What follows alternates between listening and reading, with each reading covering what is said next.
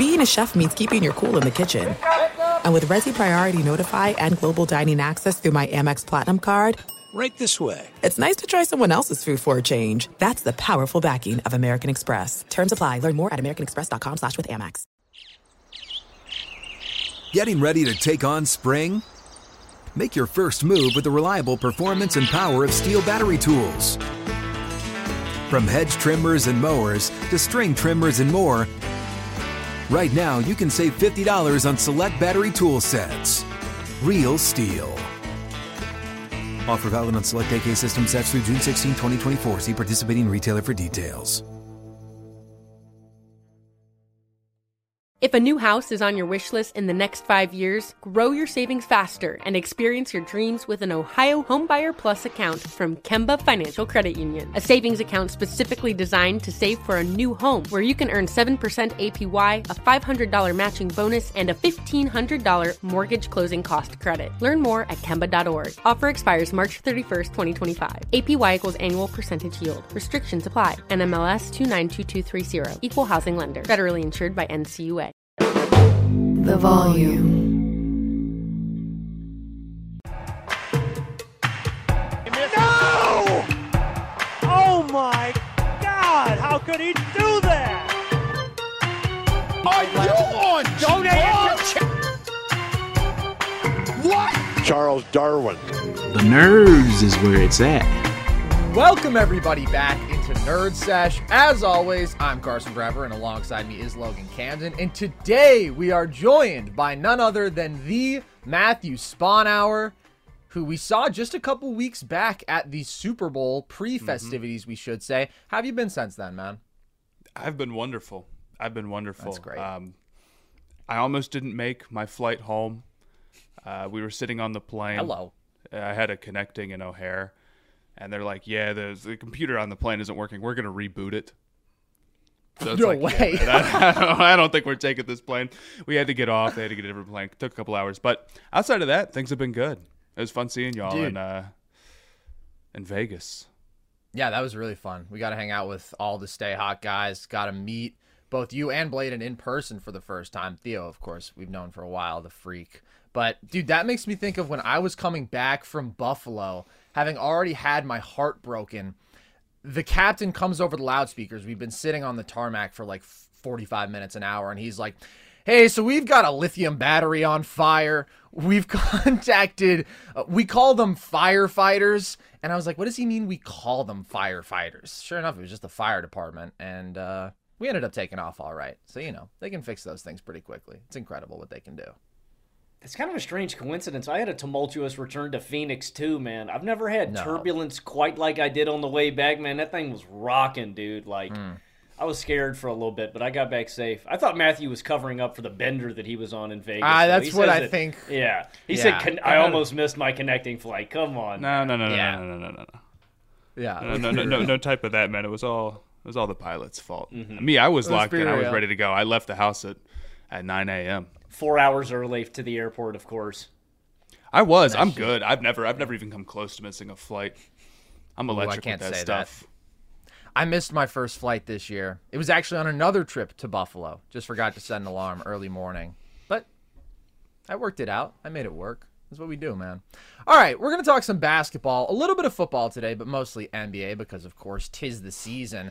And it feels like maybe the hottest story in the sport as of late has been the continued bad vibes and struggles of the Milwaukee Bucks. They're 3-7 since Doc Rivers took over, and Logan has been consistently leading the anti-Doc Rivers train. And Matthew, last time that you came on our show, we were actually talking very early in the year, being like, not loving what we're seeing from the Bucks. How concerned are you now at this point in the season? And who would you blame most for what we've seen from them as of late? The who I would blame most question is a tough one because the Doc losing streak for a team that's had a pretty good regular season record is like pretty concerning and pretty fair to point to. But honestly, man, I think when I look at the Bucks season and I say what exactly didn't work out, there's a lot of different things that you could maybe point to, but their big move was getting Dame. And we knew that was going to hurt their perimeter defense, but Dame was so good last year on offense that, you figured it'd be worth it. And it really hasn't been. It really hasn't been good enough, right? And Dame's particularly cold right now. He's been up and down, so maybe he comes out of the All-Star break and turns it back on. It's not that long ago that we saw, the season he had last year was probably one of his best, if not his best straight up in terms of how he was playing. So if he turned it on and it was different in the playoffs, it wouldn't stun me. But as it stands right now, he needs to be a top 10, maybe even top 5 offensive player in the NBA. That was the standard. He looked close to that, if not that, last year. So I kind of think that was their big swing, and it missed. And if I'm going to blame, why I'm a little bit lower on them, it's probably going to be that. There's other things like Doc Rivers I'm not super high on, and I think they're super old, and that's concerning come playoff time. But the Dame stuff sticks out to me. For sure. I think you have to point to the Dame stuff as being one of the biggest reasons why the Bucks have struggled, and a part of that is what they gave up, the opportunity cost in the Dame trade, right? Drew Holiday was a key member of them going out, and a part of this is something that I think Doc Rivers has mentioned in the press. I'm going to go ahead and I'm going to give some of these quotes, dude. He's on a generational run, gentlemen. I mean, it's kind of crazy what Doc is doing in the presser these days. One, you lose Drew Holiday, and one thing that Doc has mentioned in the presser is that, there's been a lack of identity and a lack of culture here in Milwaukee, right? Clearly established during their championship run over the past few years as this gritty, defensive-minded team. So not only do you lose the personnel, you lose a heart and soul, a member of your team that really was responsible for the energy and for what actually happened on the court. So I think that is a major component of it. And Dame has not been great. Specifically to the last 10 games, 21, 3, and 6 on 42, 32 splits. I mean, just ugly. Chris Middleton has only played in 4 of their last 10 games. He's put up an efficient 14 points per game, but he's just not out there. But I'll go ahead and I'll take the low-hanging fruit, and I'll put some of this on Doc, man. I think Doc does deserve some of the blame. I think first and foremost, there's just bad leadership, and like J.J. Redick said, him not owning up to his responsibilities as the head coach. You're the leader of this team now. You just have to accept it, Doc. I mean, it's the reality of the situation. Some of these quotes are hilarious, though, man. Initially, he told the Bucks ownership, "I don't understand why you're doing this." Okay, awesome. Thank you for sharing that with us, Doc. Taking a job when you're about to go on the toughest road trip of the season is not the smartest decision. I even told them that. Can we wait till the All-Star break? It would have been a lot nicer. Oh, man, Doc. Do I need to get you some tissues, man? I got to wipe his eyes, man. It's been 3 weeks. It's been harder than I thought. My heart just breaks for Doc Rivers, man. And then the coup de grace here, man, the cherry on top of the cake. We had some guys in here and some guys in Cabo after the Grizzlies game. And I do think the Bucks deserve some blame, like the players, for their effort in that game too. But the one thing that I'll get on Doc for in that game is that final possession. And something with the Bucks offensive process that has just frustrated me. I know you have these 2 stars. And Giannis is going to carry you through. And like you said, Matt, I expect Dame to reach some level where he is this top 15 to top 10 player that is just going to carry your offense, right? That shouldn't be Doc's responsibility. It should be getting them ready schematically, defensively.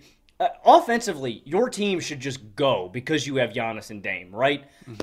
And so I won't fully put that on him. But that final play of the game, what the hell is Brook Lopez doing, guys, against Memphis? Like, one, the game shouldn't have even got down to that. But the fact that Brook Lopez is bringing a high ball screen to Damian Lillard on the last possession of that game when they need a bucket at half court. Bro, clear it out. It's Damian Lillard, Brook. He doesn't need you, man. There was just no designed play. There was no process. There was no idea of what they were doing going into that final possession. And I'll put some of that on Doc, too. What happens is, because Brook is putting that pressure up at the top of the key, the second defender can just go ahead and blitz Dame because you got 2 guys at half court, instead of if Brook had just gone down to the paint if he was going to get a rebound. So I think it's a combination of things. I think it's Dame not playing up to expectations. I think it's Doc clearly not ready to lead this team. I also think that the construction of this roster is a little great. It's not great. I think that their bench and their depth lacks a little bit, but I'm going to put the lion's share of the blame on Doc Rivers not leading this team and Damian Lillard not playing up to expectation. I think those are clearly the 2 guys you have to identify when we're talking about this recent skid, because if we're looking at the story of these Bucks struggles as a whole, Coaching is definitely a part of it. Dame underperforming offensively over the whole year is a part of it, but really it's been their inability to defend at the level that we expect from them, specifically because of their issues on the perimeter. Dame bears a large chunk of the responsibility there. Not only is he not nearly as physically equipped to defend as a Drew Holiday, he just hasn't been delivering in the effort categories. He's been a huge negative defensively, but it's really been the offense that's sputtered as of late. They're actually defending better under Doc, but they're 22nd in offensive rating, and I don't think Doc is good. I don't think Doc really ever does anything to help you. And that's the thing. I feel like I've had to be like a Doc Rivers defender in contrast to Logan, because you should hear the things that he's saying. Man, it's ridiculous. I've tuned he's in. like, he's like, I think the Pacers are better than the Bucks. I don't think you've literally said that, but you're like, the Bucks are my 5 or 6 team out east just because they have Doc. And I'm like, Doc cannot single-handedly sabotage you. And that is still true, but he doesn't help you. The offense feels very stagnant right now. I agree, there is some weird spacing stuff. That last possession, I mean, Brook Lopez is screening before Dame is at half court, right? One of the great luxuries of playing with Damian Lillard is that you can set a screen 35 feet out, and the defense has to respect that he can pull up from 33. And so he can get these huge runways downhill, or you have these great opportunities for pick and pop, but it's different when you're screening before half court, not to mention Giannis is just sort of casually running in that same area. So you really have 3 defenders. There's been some stuff in terms of spacing concepts, play design, overall offensive approach that I haven't liked. I still will never understand why they don't run more Dame Giannis pick and roll. Every Dame Giannis 2-man action is so effective. If it's a handoff, Giannis coming downhill as a roller, what he can do playmaking as a short roller, just creating cleaner driving lanes for Dame. Like, you're amplifying the skill sets of your 2 best players by having them play off of each other, and they just like rarely do it. And that was a problem with Adrian Griffin. That's a problem with Doc. But at the end of the day, it's exactly what you said, Matt. Like, Dame was supposed to be a fringe top 10 level player in the NBA. He was supposed to be the best offensive player on this team. The reason that I loved this move is that I thought he would be so overwhelmingly great offensively that he would solve by far their biggest issue, which was half-court execution offensively, especially late in games in those playoff environments where you're like, oh my God, turns out an ugly Giannis ISO against Bam Adebayo, a guy who can hang with him physically, is a bad possession. Drew Holiday running our clutch offense is pretty suboptimal because of some of the volatility he had as a pull-up shooter, and then athletically, he's just not able to get wherever he wants on the floor. Having a guy who can stress a defense constantly and is a pure shot maker the level of Damian Lillard, like, that should change everything. Dame had his best regular season ever last year. He averaged 32 a game, career high, on career best efficiency, 65% true shooting. And the Portland Trailblazers, which is, I believe, 29th in offensive rating this year, played as a 92nd percentile offense when Dame was on the floor. And he just hasn't been that guy. He hasn't been that guy this year, but he really hasn't been that guy as of late. It looks like he's lost a step. He is struggling to get to the rim more than ever before, attempting a career low percentage of his shots there. And he's struggling as a shooter more than we've ever seen. And he's taking some really tough off the dribble threes. And another reason that I think Giannis in his 2-man game should be gone to more is that this team is old, and they're lacking in dynamic athletes outside of Giannis. And if you're running pick and roll with Brook Lopez every possession, guess what? He's going to pop every single time. There's nobody who can threaten the defense as a roller, and so Dame's forced to take these tough, contested pull-up threes. They just need him to be a superstar. And if he's not going to be a superstar, then this team isn't going to contend for anything serious. They lost that trade, and it's a disaster. I do want to ask you, I 100% agree with that, but I do want to ask you, Doc Rivers can't single-handedly sabotage a team, right? Yeah. But, like, man, he's getting pretty close to it, no? These quotes that he's going to the press, like, what? If that's not it, what would be, you know? It's completely ridiculous, the things that he's saying in the media. Even if he would just stop doing that and just not say anything and not do any interviews like most coaches do, like practically every other coach in the NBA does, things would be at least, you know, salvageable. But you've got that, and you've got like the Dame thing where it's like, who's your top 5 or who's a 5 you'd want to run with, and Giannis isn't there, which is like not the end of the world, but like, man, you really didn't think to put him in there because that's your guy. And especially when Bam is in there, who's not only clearly the weakest player, so he's a Miami wrong. Heat player. And, well, yeah, it's wrong, but it's also like Dame was begging to go only to the Heat, and now he's still putting a Heat guy in that starting five. The vibes are awful, dude. And Doc is definitely making that worse. I agree. And if you guys notice the other quotes that players have been dropping too, it's not just Doc. Like Dame had a quote a couple weeks ago where he was talking about he's not clear-minded on the court. He's dealing with off-the-court stuff with his family. Divorce. And then Giannis comes out and he's like, I don't watch NBA basketball. I don't watch film. It makes it harder. And I'm like, what? Like, you don't prepare for the game, Giannis? Like, I don't know. And then the Doc thing, like you said too, Matt, does it bother you guys that, like, Doc is laying the foundation of excuses right now, that he's like, I don't know, it's like he's like laying it to disappoint the fans, and like he's putting down the woodwork now so that there's like a breadcrumb trail of absolutely that's what he's doing. And here's what happened. Things were a disaster in that locker room and in that organization. That's why Griffin was gone. Doc comes in like, cool, yeah, I'll try to turn things around. Gets in there immediately. Oh man, I can't fix this. This is screwed. Yeah. And then he's going to the media and just saying, yeah, by the way, this is a disaster. That's also, what it guys, reads remember, like it's to not me. on me. It's not on me, guys. It's not on old Doc. Yeah. And I said they shouldn't even do this. I didn't even want to do this. It's really, I shouldn't even be here.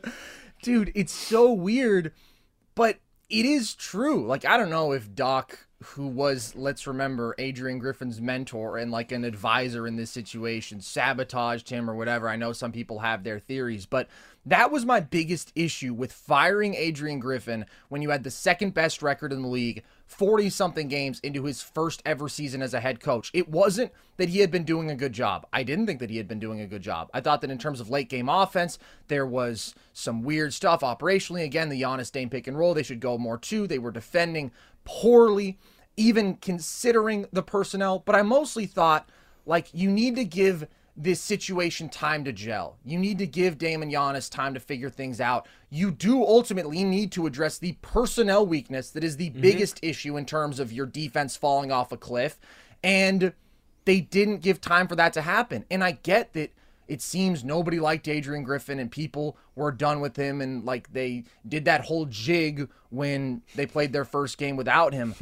But the problem is, if you're in a situation that's going to be problematic either way, and you give up on a guy after 40-something games, and then you go to another guy who's not even a good coach and isn't the solution. Not like, now we're in panic mode. Now things are spiraling. Now we've taken a bad situation and we've stacked instability on top of it, and things have gotten worse. And that was my biggest problem with firing Adrian Griffin that fast. And then especially Doc being the replacement.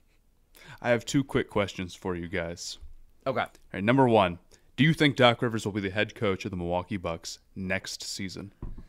I mean, how is he not? The complicated thing that comes into this is it's like the Raiders situation with head coach, how they're paying 3 or 4 different guys simultaneously because their owner's a dumbass. It's the same concept. You're paying all these different guys.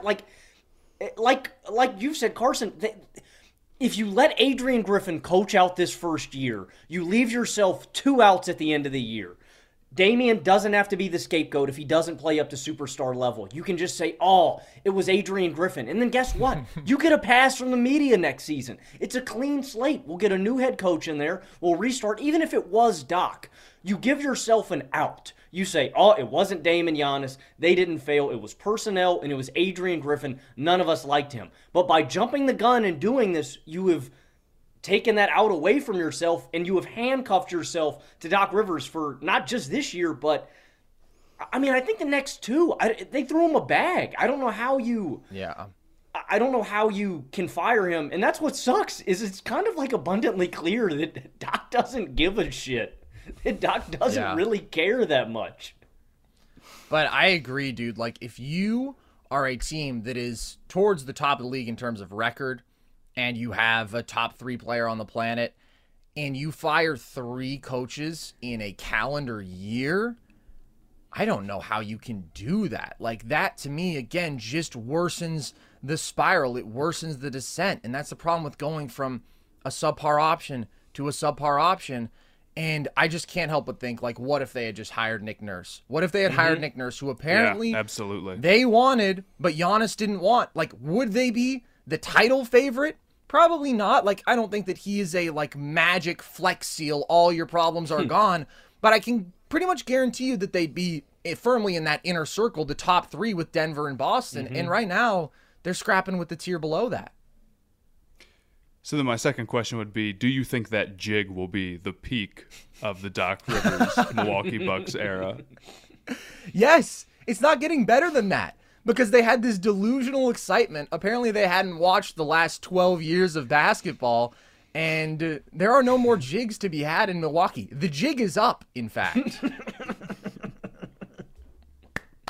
Yeah, it's rough. Thanks, man. That's all there is to say about the Bucks. The jig is up. It's Jover, and yikes. It's over for a team when you can like make a video being like, they're screwed, they're done, they're so stupid, and the fans don't get mad at you. They're happy you're saying that, and they agree. That's when it's over. And from what I've seen, Bucks fans are very, very much in that camp.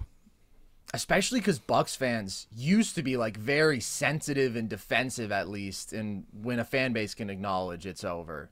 It's a great point. And all their arguments now, all the Doc defenders are just like, guys, can we wait? Can we just wait until we get on Doc? Can we just wait? I could wait through a 3-7 first 10 game record. That's one thing. It's bad, but it's one thing. The quotes you are undefendable. They're ridiculous. Yeah. For a veteran head coach who's been coaching since before I was alive. Insane. Yeah. He's a weird guy. But I do think if Dame is Dame, if Dame is last year Dame, the Bucks should still be in the conference finals. Absolutely. Like, that's why I don't want to just scapegoat Doc, because at the end of the day, you're supposed to have overwhelming basketball talent that can overcome a not-so-great coach. What I always say when Logan talks about Doc is if he's this cartoon villain who's just like scheming ways to blow up the team with TNT, is he actually won a title once? You know why? Because the players were great enough to where his tomfoolery couldn't ruin things. And yeah, dude, Doc Rivers is the equivalent of Wile E. Coyote. I was going to make the exact same comparison. And like Carson, I don't necessarily 100% disagree with you. Like, well, you know, how much of his, like, he's not just like purposefully making them lose or anything. He's not that, but like, it's probably gonna end looking like that now. Like, it's ended pretty poorly for him for the last 12 years, and it's not looking good now. Yeah, and the fact that this is happening in the regular season, the Doc sucks discourse already, like, that's the crazy part, because Doc wins a lot of games in the regular season with these talented teams. When he gets exposed is in that playoff chess match. He's kind of having a legacy-defining run here. Like, we've never really seen Doc sabotage at this level before, so I am impressed on that front. But you know who's very much trending in the opposite direction? If a new house is on your wish list in the next 5 years, grow your savings faster and experience your dreams with an Ohio Homebuyer Plus account from Kemba Financial Credit Union. A savings account specifically designed to save for a new home, where you can earn 7% APY, a $500 matching bonus, and a $1,500 mortgage closing cost credit. Learn more at Kemba.org. Offer expires March 31st, 2025. APY equals annual percentage yield. Restrictions apply. NMLS 292230. Equal housing lender. Federally insured by NCUA. This is it. We've got an Amex Platinum Pro on our hands, ladies and gentlemen. We haven't seen anyone relax like this before in the Centurion Lounge. Is he connecting to complimentary Wi-Fi? Oh, my! Look at that! He is! And you will not believe where he's going next. The Amex dedicated card member entrance for the win! Unbelievable! When you get travel perks with Amex Platinum, you're part of the action. That's the powerful backing of American Express. Terms apply. Learn more at americanexpress.com/withAmex. This is Colin Cowherd from The Herd with Colin Cowherd. Angie's List is now Angie, the nation's largest home service marketplace. They're here to help homeowners get all their jobs done well. Angie has helped over 150 million homeowners care for their homes. Whatever your home project, big, small, indoor, outdoor, come to Angie to connect with and hire skilled pros to get the job done well. Listen, I've got a couple of things in a bathroom in my house. Got to get it fixed. I don't have time, and I'm not good at it. Angie is. In just a few taps in the Angie app or clicks on the site, you can have Angie tackle your home service project start to finish. With over 200,000 pros in their network, Angie makes it easy to research, compare, and hire pros to ensure a job done well. With 29 years of experience combined with new digital tools to simplify the process, Angie makes completing home projects really easy. Renters, you can use Angie too for moving, installations, or cleaning. Angie can even help with extremely specific projects. Just tell them what you need, and Angie will find the right solution for you. Get started at Angie.com. That's ANGI.com, or download the app today.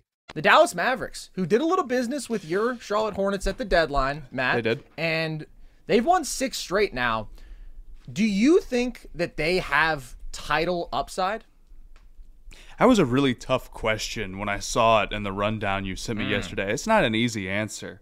I mean, I think about it, it's like, okay, well, do you have the number one, like the serious number one on a championship team? Absolutely, right?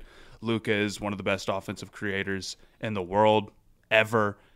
He's playoff proven, and he can go sort of that there's not much you can do about me mode that you need guys to be able to do, right? Like every championship team has a guy like that. Luka can do that.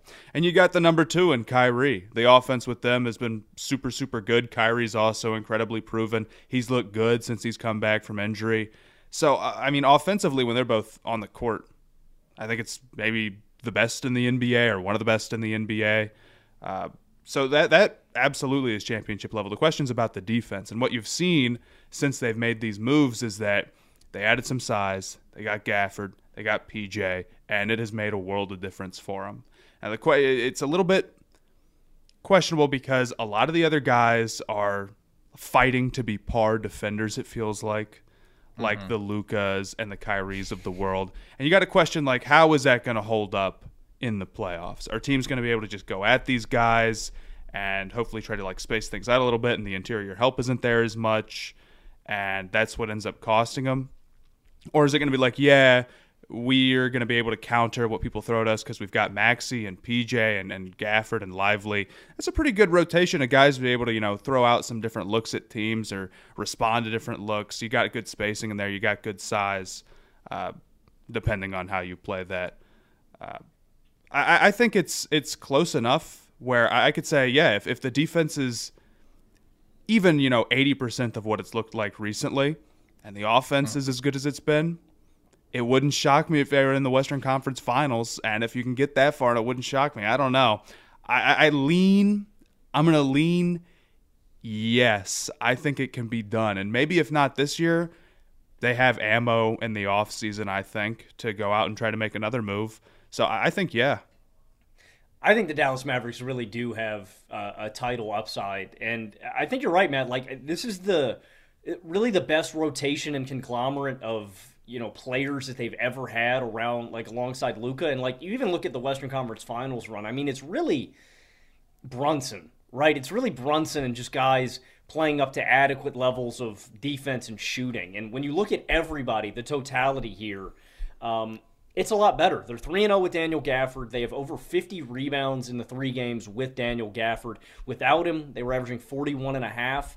In the 3 games with Gafford, they're averaging 55 rebounds per game. Now, I think we need to mention, with that, there's a bit of a caveat. They've played the Spurs, the Wizards, and the Thunder. All 3 of those teams are very slight teams. So literally, I mean, towards the absolute bottom of the league. 29th in rebound rate is the Thunder, and 30th is the Wizards. But that's a real advantage that Dallas is going to have over slighter teams, over smaller teams in the front court. And that's something that's so huge about having Gafford, having Lively. It's super easy for hyper-athletic big men to fit in here alongside Luka and Kyrie, right? Both of these guys are great out of pick and roll, getting downhill. You have to respect them from everywhere on the court.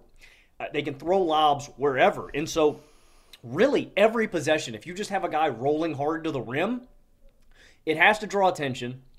It opens up lob opportunities, but it also gets them close to the rim if Luka or Kyrie put up a shot. Like, it's just a good action to run in your offense. And if you have a hyper-athletic big man, it's going to work. And then they make up for those guys' defensive deficiencies that you mentioned, Matt, with rim protection. So they're just great assets to have. Lively this season has the 6th most alley-oops finished. Gafford has the 12th most. Like, they're really good for what they do alongside these guys. And then you mentioned some of the role players. Like, they're playing really well, and I think I trust them. Like, I think it's going to require them playing good wing defense and shooting well, but I don't think that's out of the. I don't think that's it's not. It's definitely not entirely out of the question. That's how I feel about it too, and that's why I think they do have that ceiling. And you're right. The rest of the offense, not even just the bigs, but the rest of the offense is just really, really well built out. And I know like PJ maybe hasn't done anything crazy for them yet.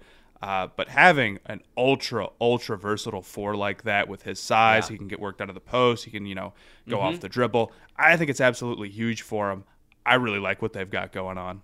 Yeah, dude, to speak specifically like to the role guys, Hardaway Jr. can swing a series with his shooting, man. Josh Green has been playing good ball recently. The one guy that's flown under the radar to me is Dante Exum, man. Exum's been kind of a diamond in the rough pickup for them. He's averaging an efficient 9-3-3 on 57, 48, 73 splits. You said it, Matt, at the start. If they get superhuman Luka and Kyrie on offense and everything else is to an adequate or average level, they have the personnel to make the run. I wouldn't be surprised at all, man. Anything is possible with superhuman Luka and Kyrie. Yeah.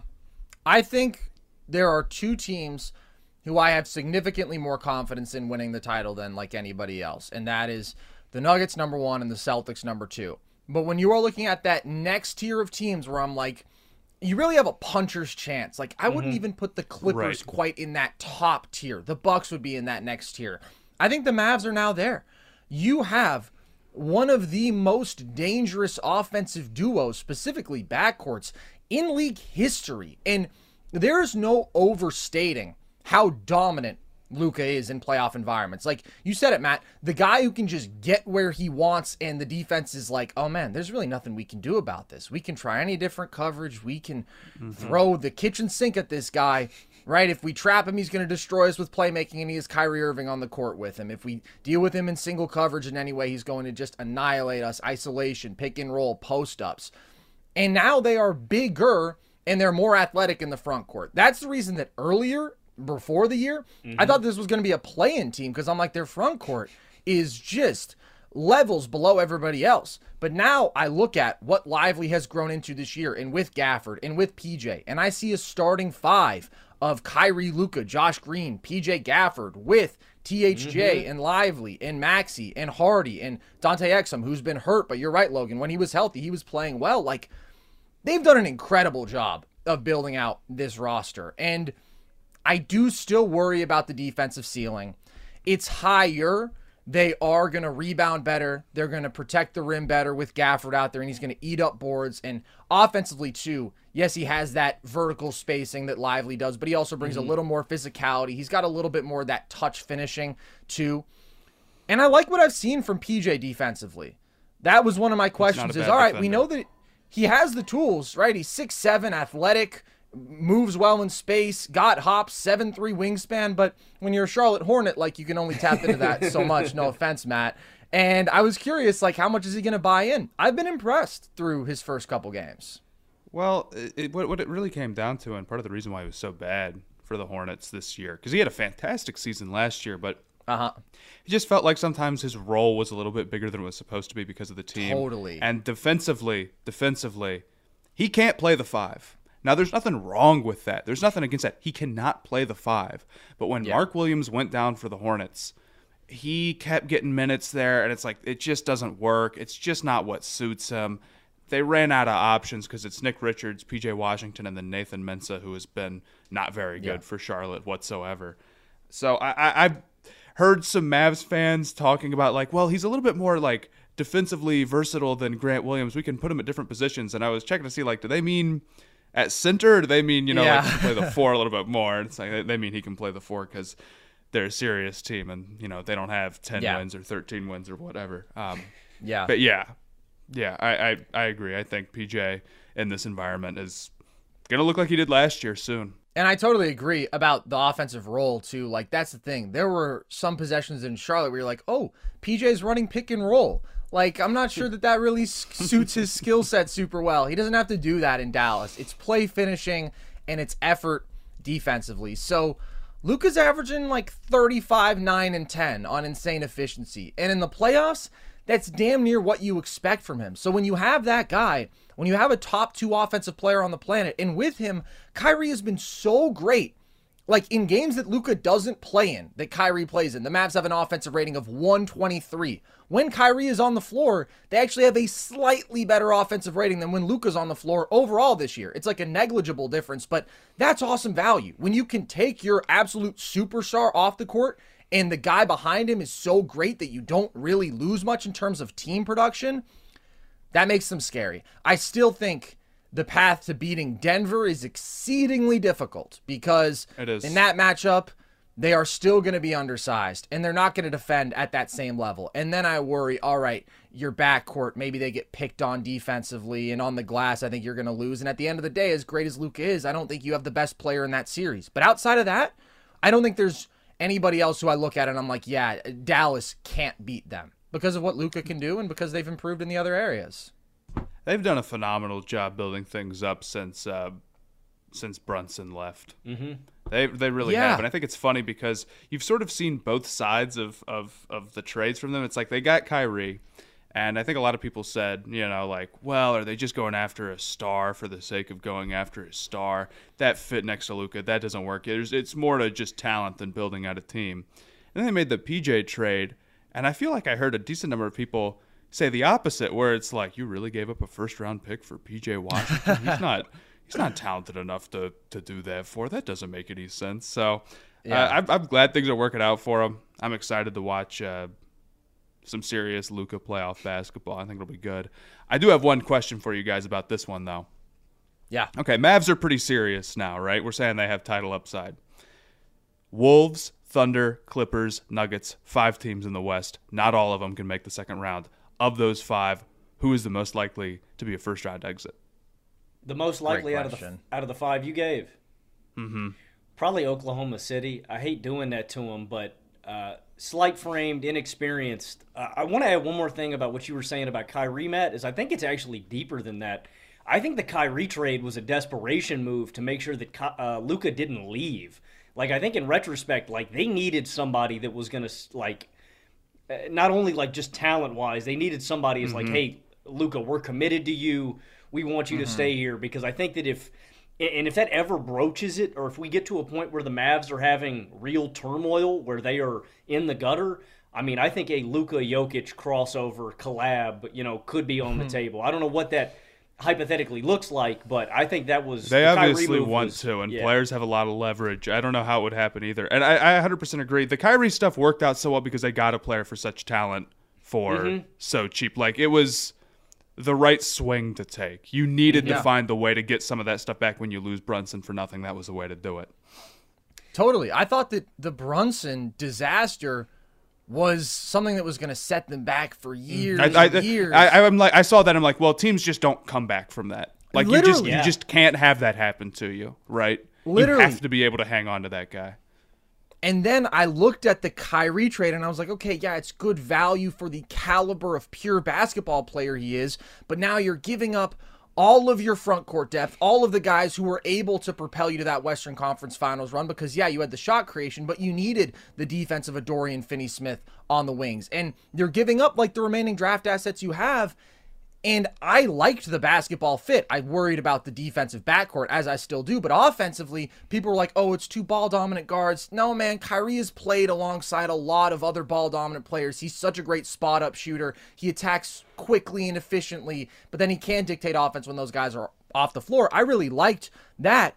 I was just like, you have no other assets, and you still have these glaring weaknesses in your front court, and the value moves that they have made to fix those issues are incredible. I'm really impressed. And also, Kyrie hasn't done anything insane. And it hasn't been that long, but you're through most of a season. And yeah, he got hurt, and that's a concern. But he's healthy now, he's playing great, and he hasn't been like a locker room problem. So that's a win.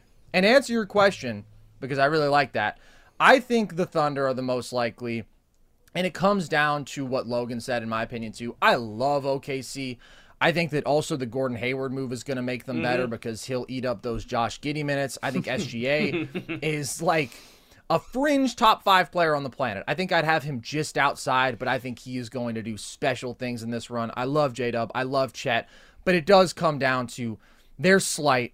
And when I think about the various matchups, Minnesota is going to be able to give everybody real troubles with their defense. And against any big physical team, they match up really well. And then I think they have enough of that star shot making in the half court. What I'm seeing from Dallas right now, it's they have the best player on the floor. And no, they're not a better defense than OKC, certainly. But in playoff environments, I think that they can kind of bully an OKC, right? Like Luka at 6'8", 230, whatever he is. I mean, he's a big dude.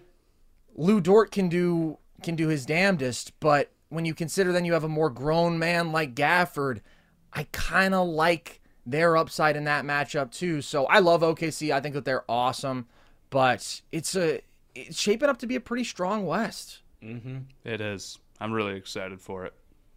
I am. Who do you think is the odd team out of that group? Probably whoever matches up with the Nuggets in round 1.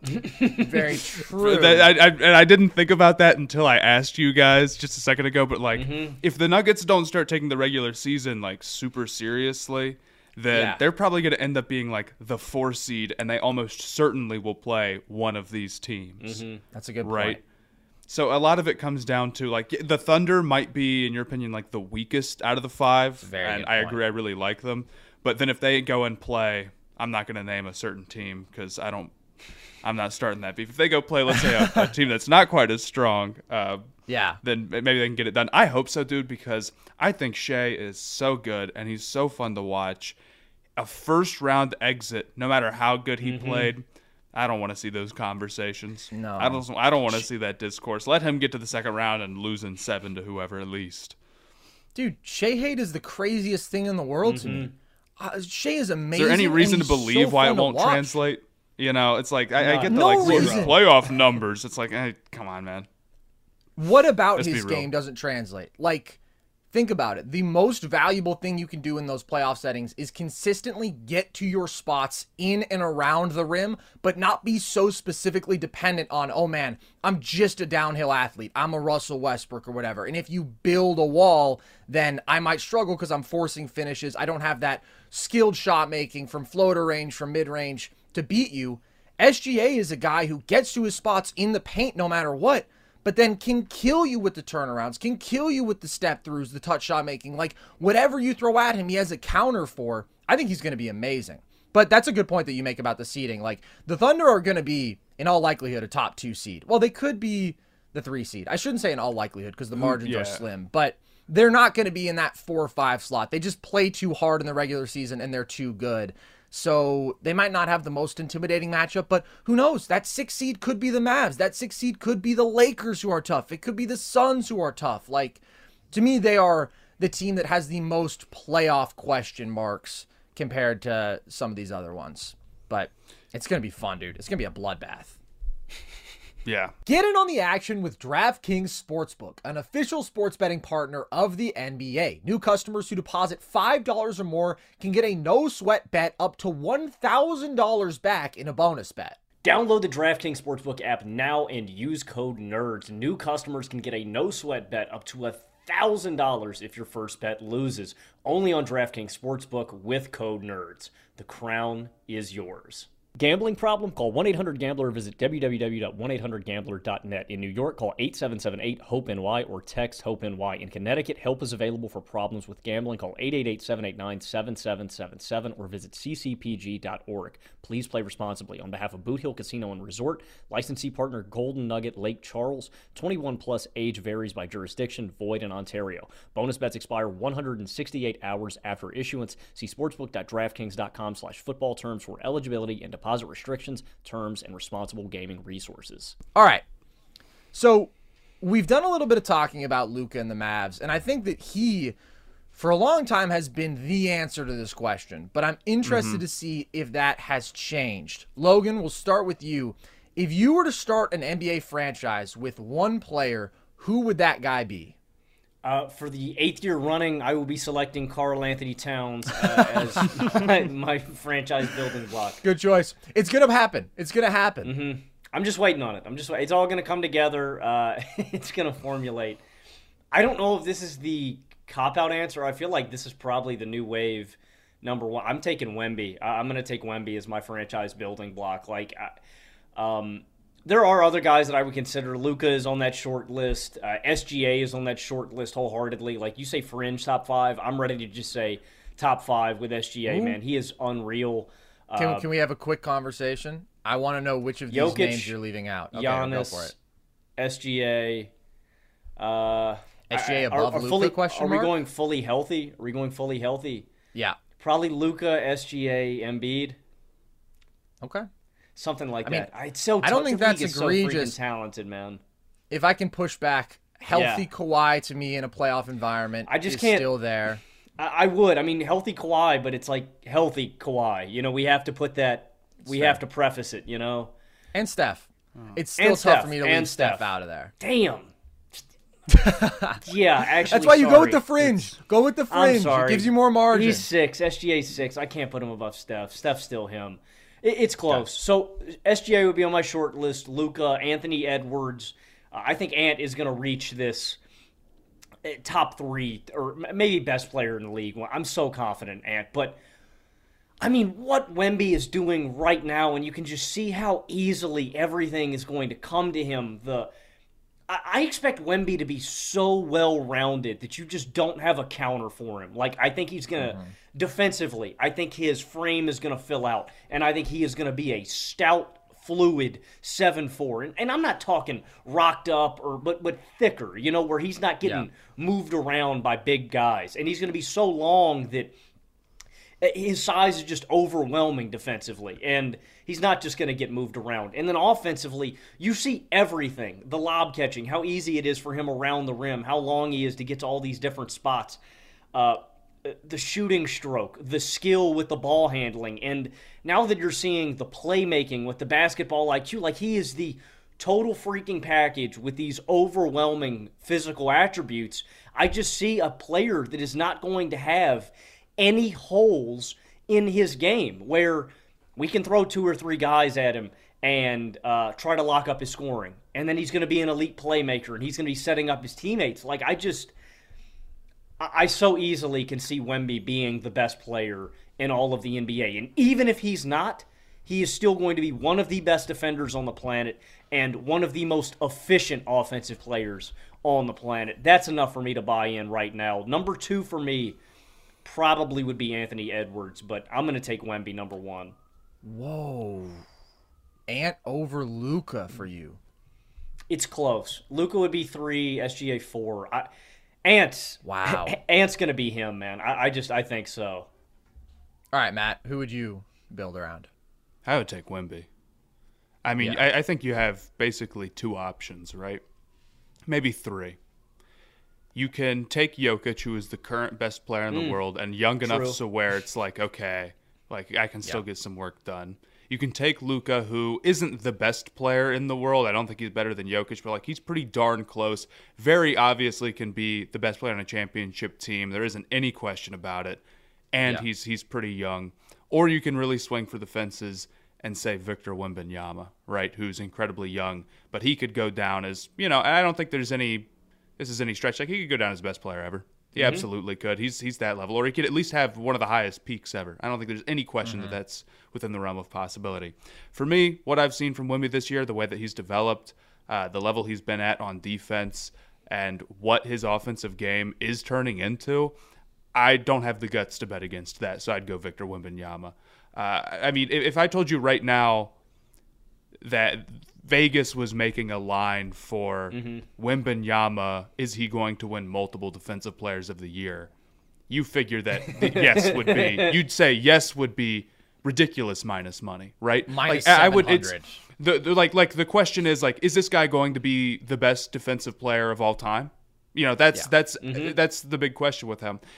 And the offensive game too, I agree. It's like, well, it looks like he's developing every aspect a pretty serious amount. The shot's looking a little bit better. You know, he's good off the ball. He's good on the ball. He's attacking in these different ways. And like, he needs to get a little bit stronger. And like, he's still just a rookie. But there's a world where he is a defensive player like we have never seen before, and that nobody has ever been able to like come close to even theoretically matching.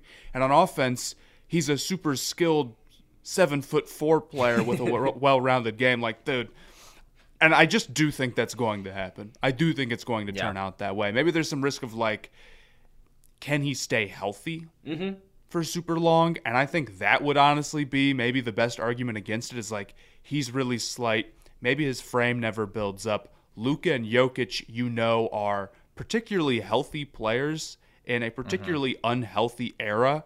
And maybe that should be something that you value more. But I'm going to go with Victor Wembanyama.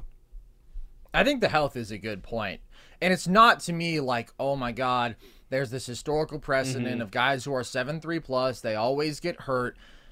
A, I think we're in a different era in terms of medicine. And B, I've never seen a dude who is so proactive about taking these preventative measures and making sure that he is absurdly flexible, like doing everything he can to protect his body like Wemby does. And he's been really healthy this year. Like even his little ankle thing where he was on the minutes restriction for a while.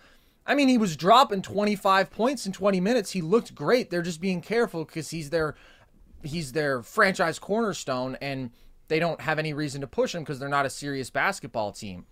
It is Wemby for me now. And every year that I can remember having this conversation, like on our show, Logan, since for sure Luka's second season in the league, he's been like an easy answer for me. You make a good point, Matt, about like Jokic just clearly being the best player in the league. But to me, does that outweigh having 9 more years of Victor Wembanyama? No, it doesn't. I'm just saying, I guess I could see the case for that. Maybe some teams might pick Jokic depending on like where they are, but yeah, I can too, dude. Yeah, because I remember. You guys give Giannis at all too? I mean, he's just not better than Jokic. Yeah, I don't think I would, to be real with you. I mean, he's great. I think he could win another title. I think if you were building a team around him, that'd probably be pretty cool. That wouldn't be so bad. No, it wouldn't. But I think Jokic has a game that probably is going to age a little bit better, and I think he's better right now, and it's tough for me to pick against that. Agreed on all counts. And I just don't see like the path to Giannis really getting better at this point. I think that we've seen kind of stagnation in the playmaking. I think that we've seen there's just nothing there in terms of skilled touch shot making, and that's not going to develop at 30 for him.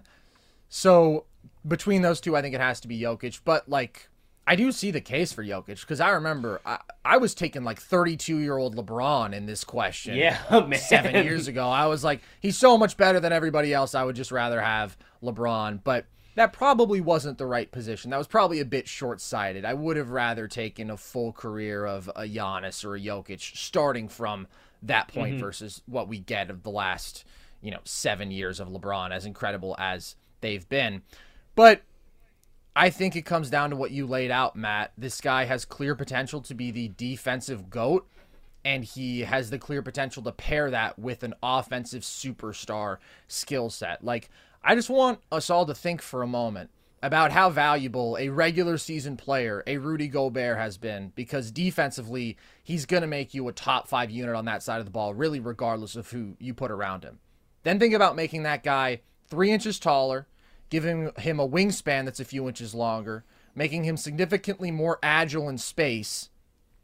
And it's like that dude is going to propel you to elite defense every single year and is going to hold up better defensively in those playoff environments, even though I think Rudy can get a little bit of excessive criticism for that.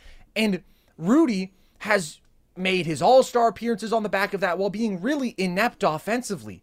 Wemby is, again, a more imposing athlete, a bigger target around the rim, while also having, like, arguably wing fluidity when you're talking about ball handling and pull-up shooting and this playmaking that is already so impressive.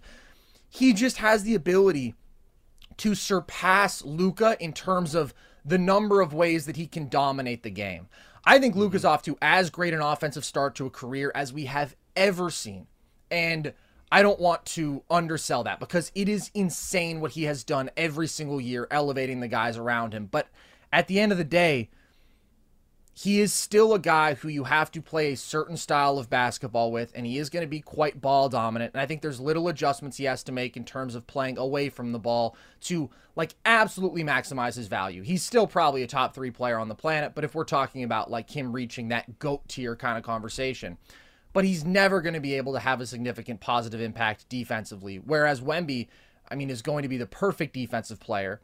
And then offensively, is going to be able to fit seamlessly alongside anyone. Like, who is the star who I could say you're pairing Wemby with and it wouldn't work? Like, you wouldn't pair him with a 5 long term, but even if you did, like Wemby at the 4 would, it would work. Like, he has that level of insane versatility. And if you pair him with a lead guard, what he's been doing for the last 2.5 months now, since he moved to center, per 75 possessions, he's averaging 27, 13, and 5 with 6 stocks per game on better than league average true shooting. He's doing that with the Trey Jones show, right? No other high-level offensive threats on his team as a rookie, bro, knowing that he's going to shoot the ball better, although he has been quite good as of late. But, like, more stuff is coming in terms of perimeter skill. We're seeing him run pick and roll, and it's like, oh, man, he shoots 42% on pull-up threes, and he can also play make over the top of these coverages if you hedge. What are you going to do with that guy? Like, it's hard to conceive of how great I think he's going to be in this league, and that is nothing about Luka. I legitimately couldn't have imagined that a player this great would come into the league and knock Luka off of that pedestal, because it's like every step of the way, oh, he's arguably the greatest second-year player ever offensively, and through 6 years, he's been as great offensively as anybody we've ever seen. But we're just looking at a different beast here. We're looking at a one-of-a-kind guy. Yeah, I mean, that point about the Rudy Gobert defense stuff, it's like, you know, the Wembanyama defense alone is probably going to end up being a Hall of Famer. Rudy Gobert is a Hall of Famer based just off the defense, and we're arguing that Wemby maybe could be better than that, and the whole, you know, offensive game. I'm totally bought into Wemby. I have no doubts about it outside of maybe the health does get to him, but I'm looking at a guy who's got the potential to be the best ever. I am, and I'm taking that.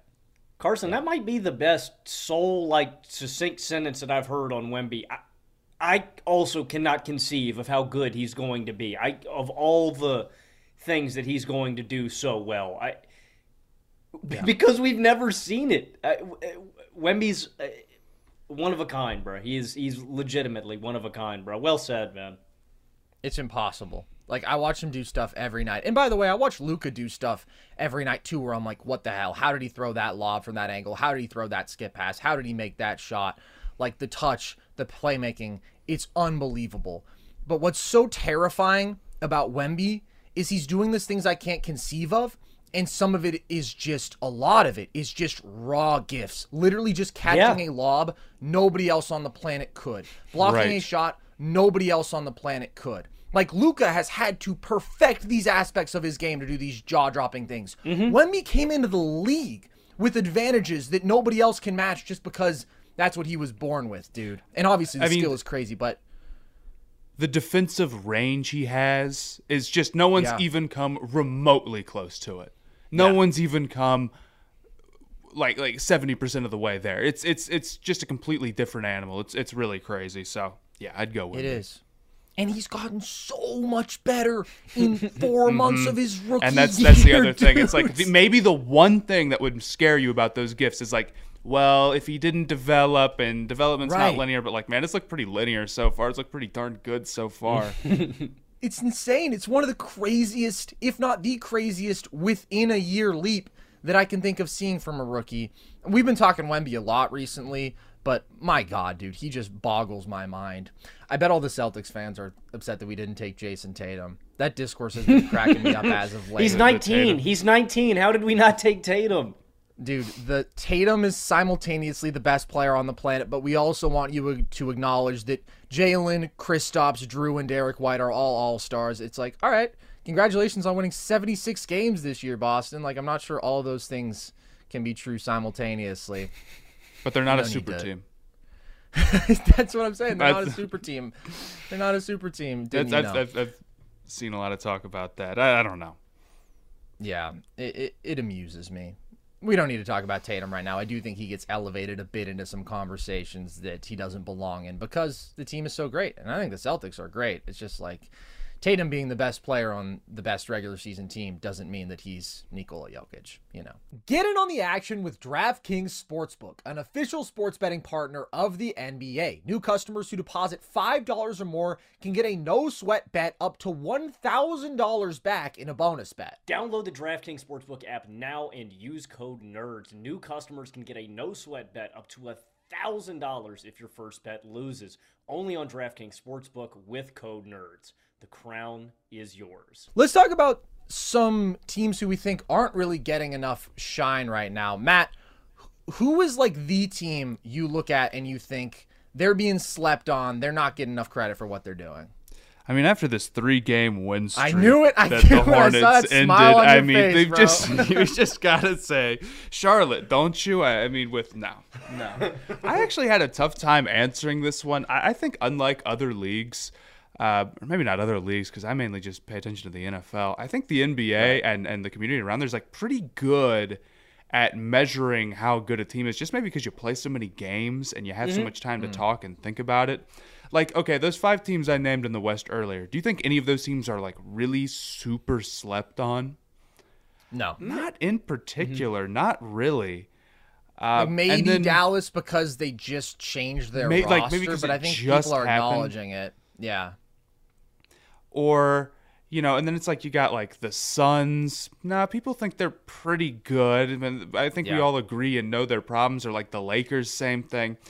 I think maybe New Orleans is the team where it's like, yeah, they're pretty darn good. They've been playing some really good ball. Their defense looks good. And offensively, they're really starting to figure it out.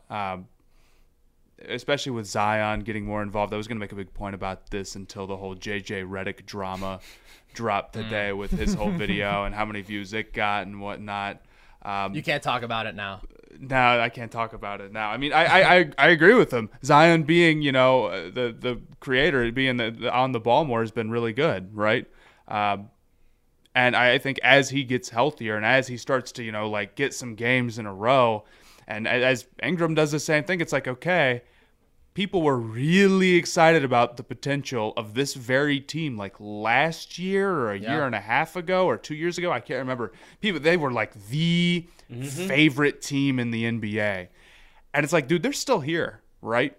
This is still the same group of guys pretty much, except, now you've got maybe a couple extra folds there with like Jordan Hawkins and what he's been doing as sort of a movement shooter. He's been really, really fun to watch. And I was watching him at the not the skills challenge, the Rising Stars. He's got I know that's not the most competitive game in the world, but he's got a couple of moves in his bag. I think his game's going to grow into more than just being like a Duncan Robinson. I really do. But I think the Pelicans are a team where it wouldn't shock me if all of a sudden they get into a playoff series with a team that's like supposed to make the second round, and all of a sudden it doesn't look so easy. Yeah. Yeah, I think they're my choice too. Wow. Yeah, they're like the one team. I mean, I think that you really hit the nail on the head, Matt. It's like there's not a lot of teams who don't get a bunch of coverage and shine and are winning a lot of games. And I feel like even we're culpable of this. Like, we haven't talked that much Pelicans, but they're playing really, really well. And I don't view them as a team that has like a title ceiling. So maybe that's part of it. But I do think that they're really good.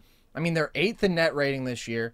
They are 19-11 with Trey Murphy in the lineup, who was hurt to start the year. And Zion has been looking like Zion as of late. There was a little bit of a stretch earlier in the year where he was a little bit passive. It felt like maybe he didn't have his full athletic pop yet, but he's played into that shape. He's been playmaking really well, doing some more of that primary ball handling stuff. In February, he's 25, 6 and 6. And I am just endlessly amazed by his versatility, the number of things that you can do with fully healthy Zion. Like, it's just incredible. Obviously, he's this ridiculous transition weapon, but the sheer force that he has as a driver out of pick and roll, attacking mismatches out of the post, obviously he can dominate anybody one-on-one, but then if you dig, he's certainly a good enough playmaker to kick out to shooters in isolation, that first step in strength combo and vertical athleticism. He's just so crazy, crazy good, and I feel like that's starting to get acknowledged now, but it's been a little bit lost throughout this recent stretch of the year. And Maybe they don't have that title upside because I worry about how dynamic can they be offensively as a team that doesn't have a great shooting ceiling, right? It's not that they have guys who can't shoot, but it's okay, Valanciunas is not a guy who wants to be living at the three-point line, nor is Herb Jones, nor is Brandon Ingram, nor is Zion. And when you have that sort of limitations in terms of dynamic shooting, and you also don't have like a tier 1A guy, I wonder, okay, how are you going to overcome these juggernauts? But when you're talking about being just like an unpleasant first-round matchup, they have multiple star shot creators. CJ being your third option is pretty damn good. They are big in the front court. They have some physical dudes with Zion and Valanciunas out there. They have some really good supporting wings with Herb and Trey Murphy. They defend well as a team. Like, they check a lot of those just good team boxes. And I think it's not like there's some big gap between some of the teams that we do talk about more and New Orleans. They're not my favorite, like, dark horse out west, but I do think they are the ones who get the least attention for how well they're playing. And if you guys harken back to a couple of years ago in the first round, Phoenix versus New Orleans, when Chris Paul went out for a little bit, that was a series where New Orleans did push Phoenix. Now, granted, Chris Paul is out for a little bit in that series, but also Zion Williamson is not out there in that series. So, New Orleans gave them a run for their money, and they're not even at full health. And that was a series where I was like, man, Phoenix is reeling. They're on the ropes. Like, New Orleans might steal this thing. I think you guys put them in the exact right tier they belong in. I don't think they're real contenders. I don't know if they're going to make a Western Conference Finals run or anything like that, but they are underrated. The biggest reason I don't view them in a different light, like you were saying, Matt, because they were. Dude, I took the bait, too. I was like, man, this team's going to win 50 wins. They're going to be 3-4 seed. Yeah. I was all in. I want them to get like one more role player, one more like scoring guard off the bench. I don't know if that can be Jordan Hawkins. I do want to talk about him for a minute. He hasn't been super efficient as of recently. He hasn't been playing great, but I don't think he's just a spot-up guy. Like, that guy is I think he's going to be a really special spot-up player one day, and if it is that six-man fill-it-up role or just a complementary offensive piece, he doesn't just have a really smooth shooting stroke, and he's not just good, curling around screens. This is a guy who's one hell of an athlete that if you can create him an advantage and get him a runway or have a guy running at him, like he has a little bit of that creation where he can get to the hoop and jam. And yeah, and he's a little bit more athletic. I think he's got an interesting ceiling, I guess, because I want to see how the creation does grow for him and how he can do off the dribble, because if he becomes sort of like a sixth man guy, like you said, but he's also a super strong movement shooter, I feel like that'd be an archetype of player that you don't see a ton of. It's not super, super common. And it'd be something that's super valuable specifically in this lineup, like you guys mentioned, where you have McCollum, where you have Brandon Ingram, where you have Zion Williamson creating advantages for him, but also when you have lack of shooting in other areas. And the big difference to me is what you guys said. It's that Zion Williamson's going to be out there. If Zion Williamson is in a playoff series, it's like, who can hold him? I think it was friend of the show, Jokic Yostar and Pablo Escobar, shout out their show, State of the League. Shout out. You guys can check that out, YouTube, wherever you get your podcast. They do great work. But I believe both of them said the same thing. It's just those singular athletic, like, first movements with Zion. If it's the step, if it's the contact, I can't remember which one of them said it, but absorbing Pablo that contact. on our show. Absorbing that contact and then going up trying to meet him at the rim, you have to have such a specific defensive archetype and have these physical attributes to even match him. You have to be strong. You have to have that vertical pop, and it's really freaking hard. Zion's a tank, and if he is healthy in a playoff run, there's a lot of teams that don't have that one defensive weapon that you can turn to. Like, he'll just bully a lot of guys in matchups. So I don't know if I pick them to upset a team, but there's a chance, man. I mean, and they're going to, like I said with that Suns series, we all know how playoff basketball works, man. That one guy goes down that you can't have go down, and maybe the Pelicans pull it off, dude. They're definitely a good sleeper team. I was thinking about this the other day. This is not really that related. I can't think of a single time where a team has lost one of their like top 2 or top 3 players in a playoff run and then figured it out anyway. No, that's like the closest ever was the 2019 Warriors still getting to the finals. And frankly, I think they could have won without KD if Klay didn't also tear his ACL in Game 6. But yeah, it's very, very, very rare. Yeah, it's like nearly impossible. I'm trying to even think of like the single series. Like the Nets were really close. The Mavs? The Mavs lost Luka for one 3 series. games. Brunson. Yeah. 3 games, and then he came back. Mm-hmm. No, it's really tough. I'm trying to think of examples throughout league history. That's why I brought it up on here, because I know you two would be my best hope of figuring that out, because you can't really Google it. Yeah. You know? Well, actually, you know what? Phil Chenier was hurt for the 78 title run for the Bullets, so of course he was their 4th best player. He wasn't out there. No, it's really hard to do, dude. It's really hard to do. When you said you were going to bring up something unrelated, I thought maybe you were going to give an Eternal Sunshine take or something. No, you had this look in your eye. Yeah, I've already brought up the Hornets one time. I'm fair. I've done my part. Fair. Who's your choice, Logan? Are you the Pelicans too? No, my team would be probably the Suns. I just think I don't know, around the league, I just think that, like Matt was saying about Dallas, I think a lot of people aren't really considering them to be real title contenders. And not that they're really, not that they don't have their own flaws. We've talked about this extensively about Phoenix, that we worry about them reaching that high enough defensive ceiling, but I'll stick to it. With 3 offensive creators this caliber, with the spot-up guys that you can theoretically have alongside them, with the improvements that they've made depth-wise and on the wings defensively, I can see it for Phoenix. Now, again, their fatal flaw is the reliance on the mid-range shot. If you guys go to cleaning the glass, it's legitimately comical looking at these. Kevin Durant, 100th percentile of long mid-range shots. Devin Booker, 97th. Bradley Beal, 93rd. Their lineups together are comical to look at, too, at these discrepancies. Like, they're in the 96th percentile of long mid-range shots, all 3 of them on the court together. 16.5% of their shots come from there. Nearly 40% come from all of the mid-range. But they're also super efficient. And so, like, those are tough buckets, and I worry about them settling for a lot of it. But I could see the Suns getting to a Western Conference Finals. Again, the measuring stick for all of these teams out west that we're talking about is eventually beating the Denver Nuggets. I think that could sink their ship against Denver. But to me, just, I don't know, a lot of people aren't really talking about the Suns making real noise. It is the Clippers, it is Minnesota, it is Oklahoma City, it's everybody else. And I think Dallas and Phoenix have just as good a shot, or better, than some of those teams at making a Western Conference Finals run. So I think Bradley Beal's going to have to play a little better. I think they're going to have to reach an average defensive ceiling, but I'm in no way any means ready to count out Phoenix from actual contention this year.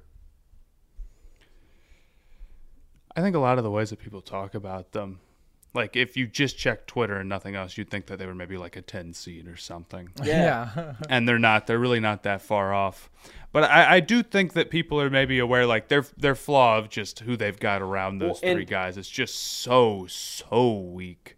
And their issue of pressuring the rim. Like Kevin Durant is in the 3rd percentile of players' attempts at the rim. Like KD just doesn't get downhill anymore, man. Like it's staggering, like how much he just slams on the brakes and pulls up, and again, he's so freaking long and he's got such good tough. I mean, it's like a layup for him, those mid-range attempts, but it's not literally like a layup. That's the thing. Sometimes that shot leaves you.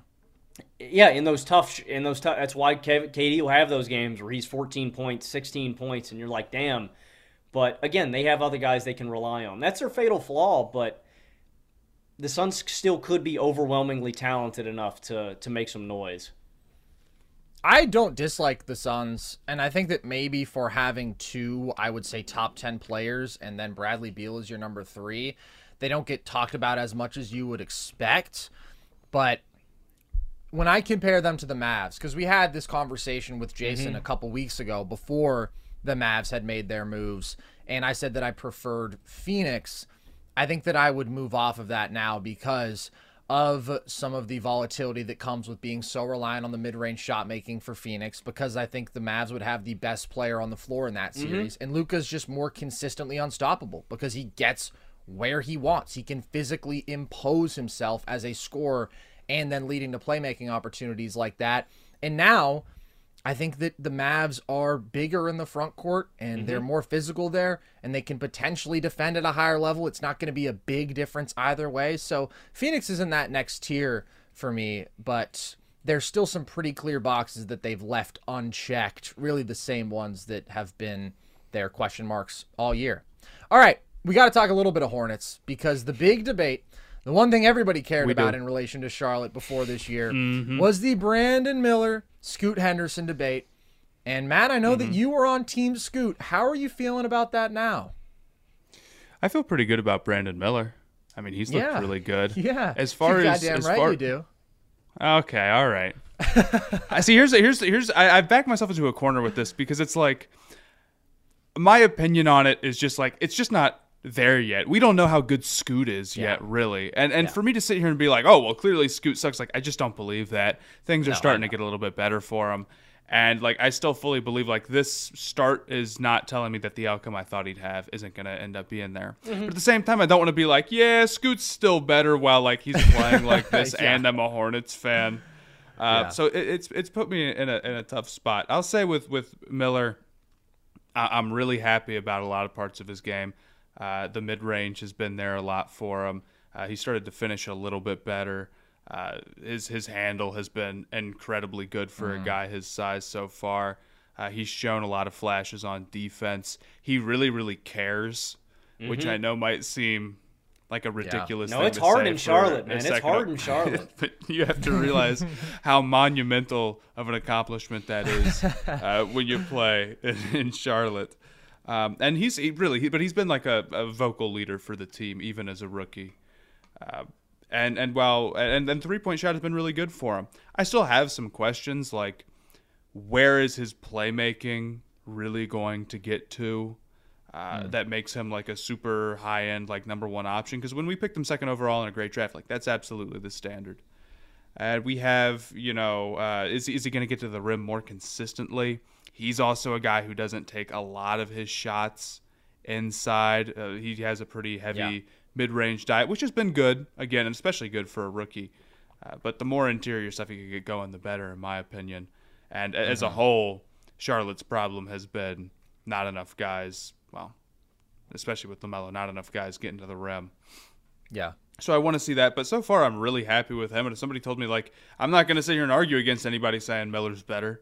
It's pretty tough to. But I think with Scoot, the advantages that I think he could have, Scoot's a higher level athlete. I think he'll be, if he becomes what I think he can become, the playmaking will be better. Maybe the advantage creation will be better just off the dribble. And I think his shot really could help him turn into more than just sort of like I'm going to get at the rim and kick out and not do much else. And he has been shooting a little bit better as it's gone, at least from distance. I don't think his shot mechanic is like horribly off. Like not at all. With Amon Thompson, where it's like you watch him, it's like, oh man, if the shot gets there, he's going to be great. And like, I agree when I watch him, man. That guy is. Yeah. I wonder if you ranked NBA athletes where he would land. It's a great question. Yeah. Somewhere in the top 5. It's truly ridiculous, and you can see it immediately. But the shot is like completely needs to be reworked entirely. Yeah. I don't feel that way with Scoot whatsoever.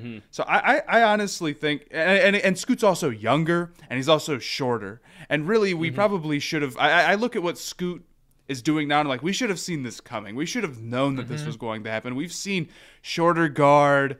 The shooting needs to come along. He's 19 years old. Like, it's probably going to be rough year one. And it would have been pretty shocking if it wasn't.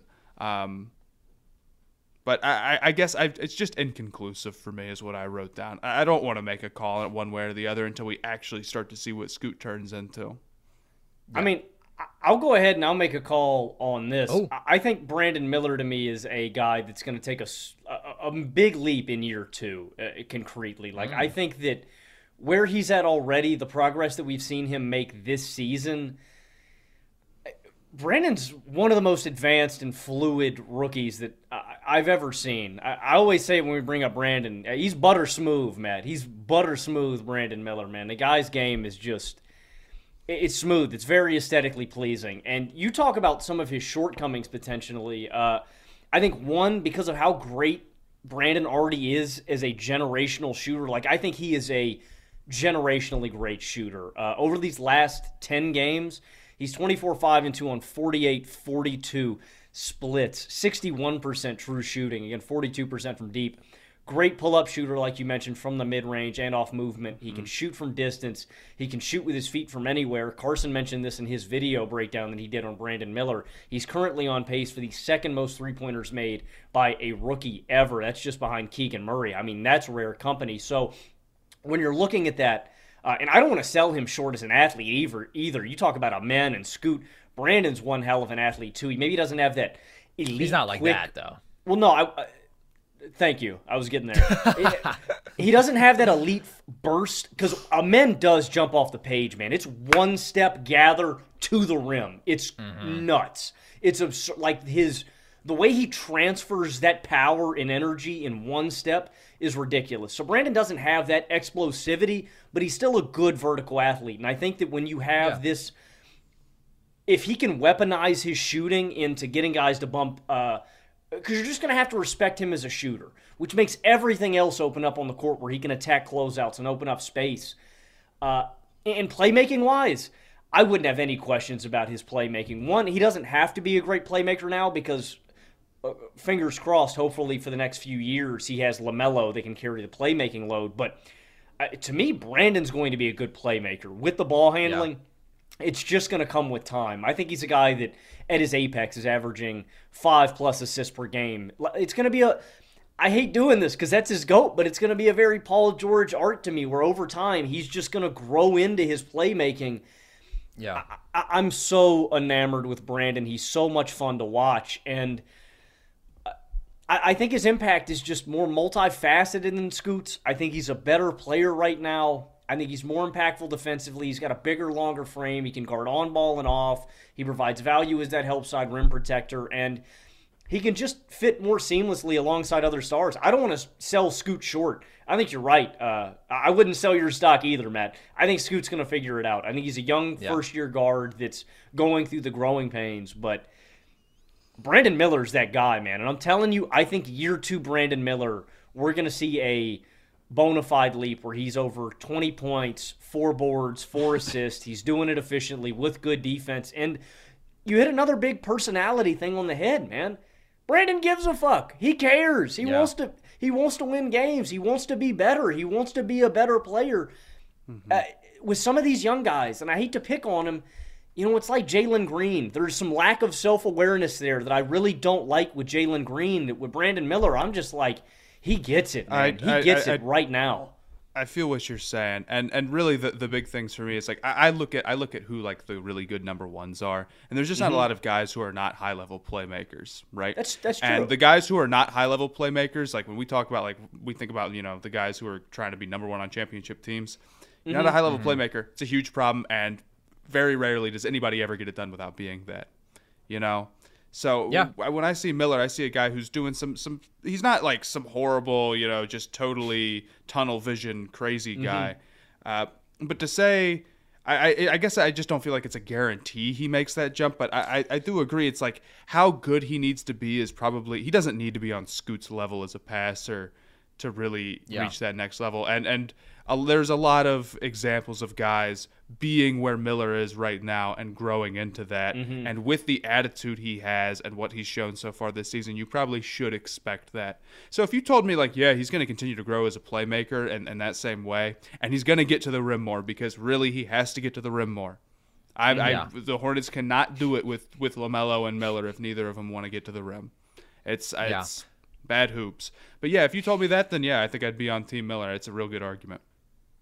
I think that your criticisms and concerns about him, Matt, are very valid when you are talking about holding him to that superstar, number one on a damn good contender kind of team.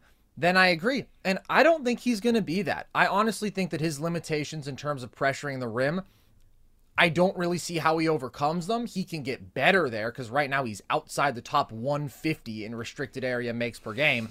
He can grow into his body more. He can get a little bit stronger, but he's not going to develop a first step out of nowhere, and he's probably going to be a bit slight, like that's just his build.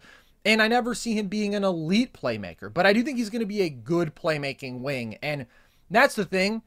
The number of dudes who come into the league at 6'9" and super gifted scorers and can also play make, that's a very rare thing because normally your whole life, your role has just been to get buckets and you've been so good at it that that's been your top priority. And then you get to the league and you realize, I really need to be able to make the guys around me better to maximize my value. And that just takes time. That takes running offense. That takes being a primary ball handler over years. When I look at the arc, though, in the typical starting point, like Logan makes the PG comparison, Brandon Miller's further along. Brandon Miller does some stuff where I'm like, wow, okay. Like, he keeps his head up. You give him a late shot clock situation, there's one pass I can think of, and he throws a beautiful lob to Nick Richards. Like, just the comfort making a lob pass. That's not normal for a 6'9" rookie. So, I think he's going to be good there.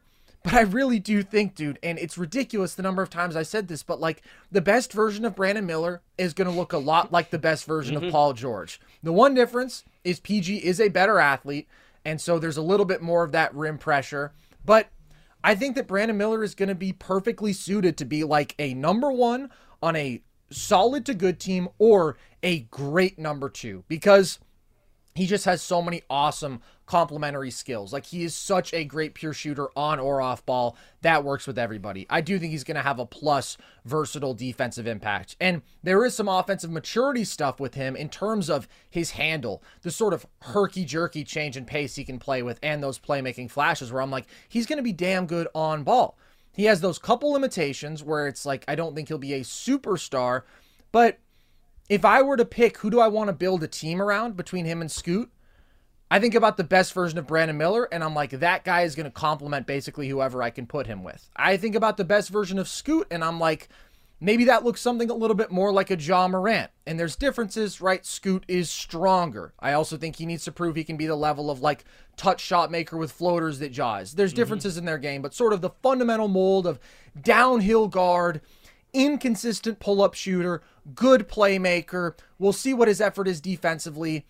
I just don't think it's super easy to build a great team around that guy. And if neither of them is going to be like a number one on a great team, then give me the guy who's the great number two. And I think that that is easily Brandon Miller 10 times out of 10. So I think that that's it. I thought that Miller was a slightly better prospect, but to me, the tiebreaker on top of that was that positional archetype factor and that you have LaMelo. And Scoot and LaMelo, I think, would be weird. Whereas Brandon Miller and LaMelo, you're like, they're going to complement each other. Well, we need LaMelo to play before we worry. Well, about that's very true. Him. And I'm starting to get real nervous about all the ankle brace stuff. I guess with Miller, it's like the Paul George comp is always there for him. Yeah, but always. Maybe Brandon Ingram is a little bit closer to what ends up happening. And if that's the case, and you're like Brandon Ingram or Ja Morant, I'm going Ja Morant because I'm not nearly as low on sort of the rim pressure guard who can kick it out, guys, because I think Scoot is really a really special passer, a really special athlete, and I think the shot is going to come along for him maybe a little bit more than people expect. I think he's going to end up being like a true honest to God league average shooter, and I think I'm not saying like 33%. I'm saying like 36, 37 and being able to take a serious volume of them. And that, I would take that player certainly over a Brandon Ingram. Yeah. But I don't know if Miller can't be better than Ingram. I kind of think that he can, but I don't think he's going to be Paul George. So it's like, where does he fall along that line? And like how much of, you know, a modern version of sort of like the rim pressure guard can Scoot be? It's a tough debate. It is. It's honestly, I love how you put that. Like, it's kind of the spectrum, right? Like, where do you fall on the BI to PG spectrum? Where do you fall on the, I don't know what examples you want to use for what is the low end? Ja to Russ, I don't know, but I think he could be a better pull-up shooter than Russ, but like maybe 2017 Russ, okay, that level of pull-up shooting, and maybe he can have more impact defensively. Russ is probably even a little bit more of a special athlete. There's no perfect one-to-one comparison, But I like how you put that, because like that feels like the range of outcomes. Although I think that Scoot, it would be inaccurate to say that Ja Morant is the low end for him. Like, Ja's really, really good. I think that's closer right, to exactly. the But like, high who end. is the low end guard like that? It just doesn't exist. They're like, not good. You either have to yeah. be really good, or you Yeah. are not going to be in the NBA because you got to be a star to play like that. I'm trying to think about like the hyper athletic dudes who have just failed in that archetype, and I'm sure that there are some in recent years who aren't coming to me. But the reason that I think Brandon Miller's going to be better than Brandon Ingram is because Scoot's archetype never fail.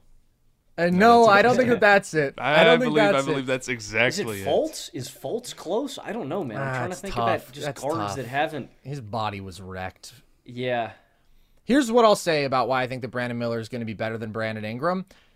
The dynamic three-point shooting specifically. That's part of the problem with BI is if you're not going to pressure the rim, you need to have another way where it's like I can get buckets in bunches. Absolutely. And when it's not from beyond the arc, that's a problem. And I also do think that there's a bit more of that change in pace and his handle. Brandon Miller's handle is crazy. But I mean, I don't think that that's like an impossible outcome that he would be Brandon Ingram. I just think he's going to be better than that. Brandon Ingram, but like a super duper high level shooter. Mm-hmm. He's a pretty darn good player, man. You know, I think both these guys are going to be pretty good. I think that's a good comp, and I want to take up for Scoot too. One thing about Scoot that I think is kind of getting lost because he is playing in Portland with, you know, a subpar roster. They're not winning games, not a lot of eyes on him. Scoot is still really good at getting to those spots, and those shots aren't falling right now like the ones at the elbow, but he gets to them with real ease. And again, maybe players are giving them to him more because they're like, oh, I'm going to let him take a shot instead of getting all the way downhill to the rim. The biggest thing with Scoot isn't mechanically, it's him being balanced when he's shooting. Scoot really struggles at, like, he'll just start swaying on these shots, and it's really hard when you're fading to really get, if Scoot can get better at just going up, straight up and down on his jumper, I think it's going to translate because it's not broken at all. And again, he's getting to these shots with ease. I think it's going to come with time, man. I think in a year or two, we're going to see Matt's master plan is finally going to become fully realized, and his Scoot agenda can start getting pushed. I've established like even if I end up being like let's say Scoot doesn't make better, I'm not going to sit out here and be like, I told you guys so. The guy on the Hornets sucks. Like, no. If a new house is on your wish list in the next 5 years, grow your savings faster and experience your dreams with an Ohio Homebuyer Plus account from Kemba Financial Credit Union. A savings account specifically designed to save for a new home where you can earn 7% APY, a $500 matching bonus, and a $1,500 mortgage closing cost credit. Learn more at Kemba.org. Offer expires March 31st, 2025. APY equals annual percentage yield. Restrictions apply. NMLS 292230. Equal housing lender. Federally insured by NCUA. There are some things that are too good to keep a secret. Like how your Amex Platinum card helps you have the perfect trip. I'd like to check into the Centurion Lounge. Or how it seems like you always get those hard-to-snag tables. Ooh, yum. And how you get the most out of select can't-miss events. With access to the Centurion Lounge, Resi Priority Notified, and Amex card member benefits at select events, you'll have to share. That's the powerful backing of American Express. Terms apply. Learn more at americanexpress.com/withAmex. This is Colin Cowherd from The Herd with Colin Cowherd. Angie's List is now Angie, the nation's largest home service marketplace. They're here to help homeowners get all their jobs done well. Angie has helped over 150 million homeowners care for their homes. Whatever your home project, big, small, indoor, outdoor, come to Angie to connect with and hire skilled pros to get the job done well. Listen, I've got a couple of things in a bathroom in my house.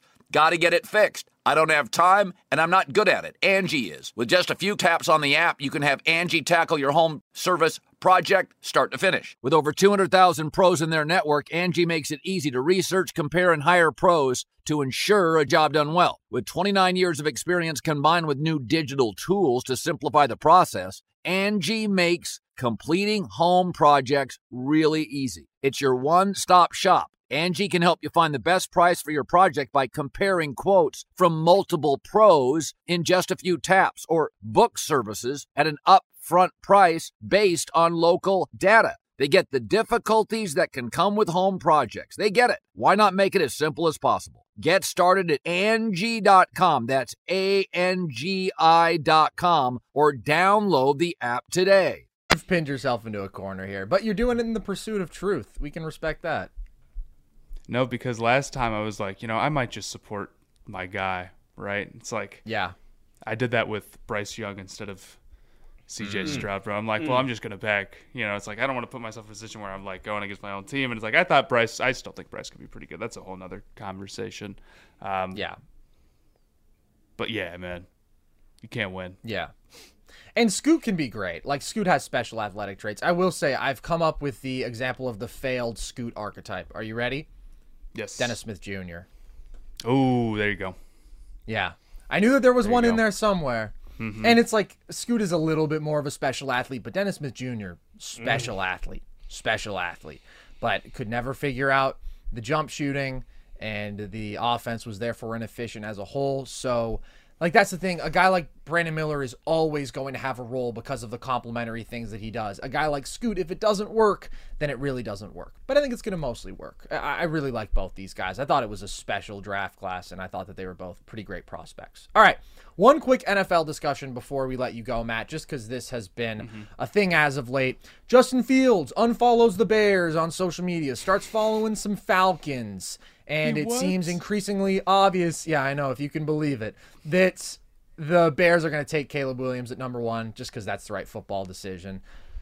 Matt, who do you think is the team who should go out there and take on Fields? I made a video about this yesterday. I'm not saying that there's no team that should think about doing it. There's more teams that need a quarterback than good quarterback options, and yeah, I like Fields a decent amount. I'm a Ohio State guy, right? Like, he's awesome, but the reality is that, like, you draft a guy in the first round and you're looking to trade him away after 3 years. He's not a franchise quarterback. The hit rate on quarterbacks turning it around after year 3 is incredibly low, regardless of circumstance. And Fields is probably not as bad as, like, a lot of those other guys. But, man, I don't think I would give up a bunch of draft capital for, a guy who only has 1 year left, and then you got to pick up the 5th year. And then, even if you're right, then a big contract comes up really quickly, so you don't get that rookie. Like, I might rather roll the dice with one of the lower tier prospects in this year's class. That being said, I think there's situations where he could do good. Obviously, the Vikings, because they have all these receivers and the offensive line played well last year, it's like, okay, that would be cool. And maybe Kirk Cousins doesn't come back. I don't know what the whole deal with that is and how that's looking. Atlanta is a big one.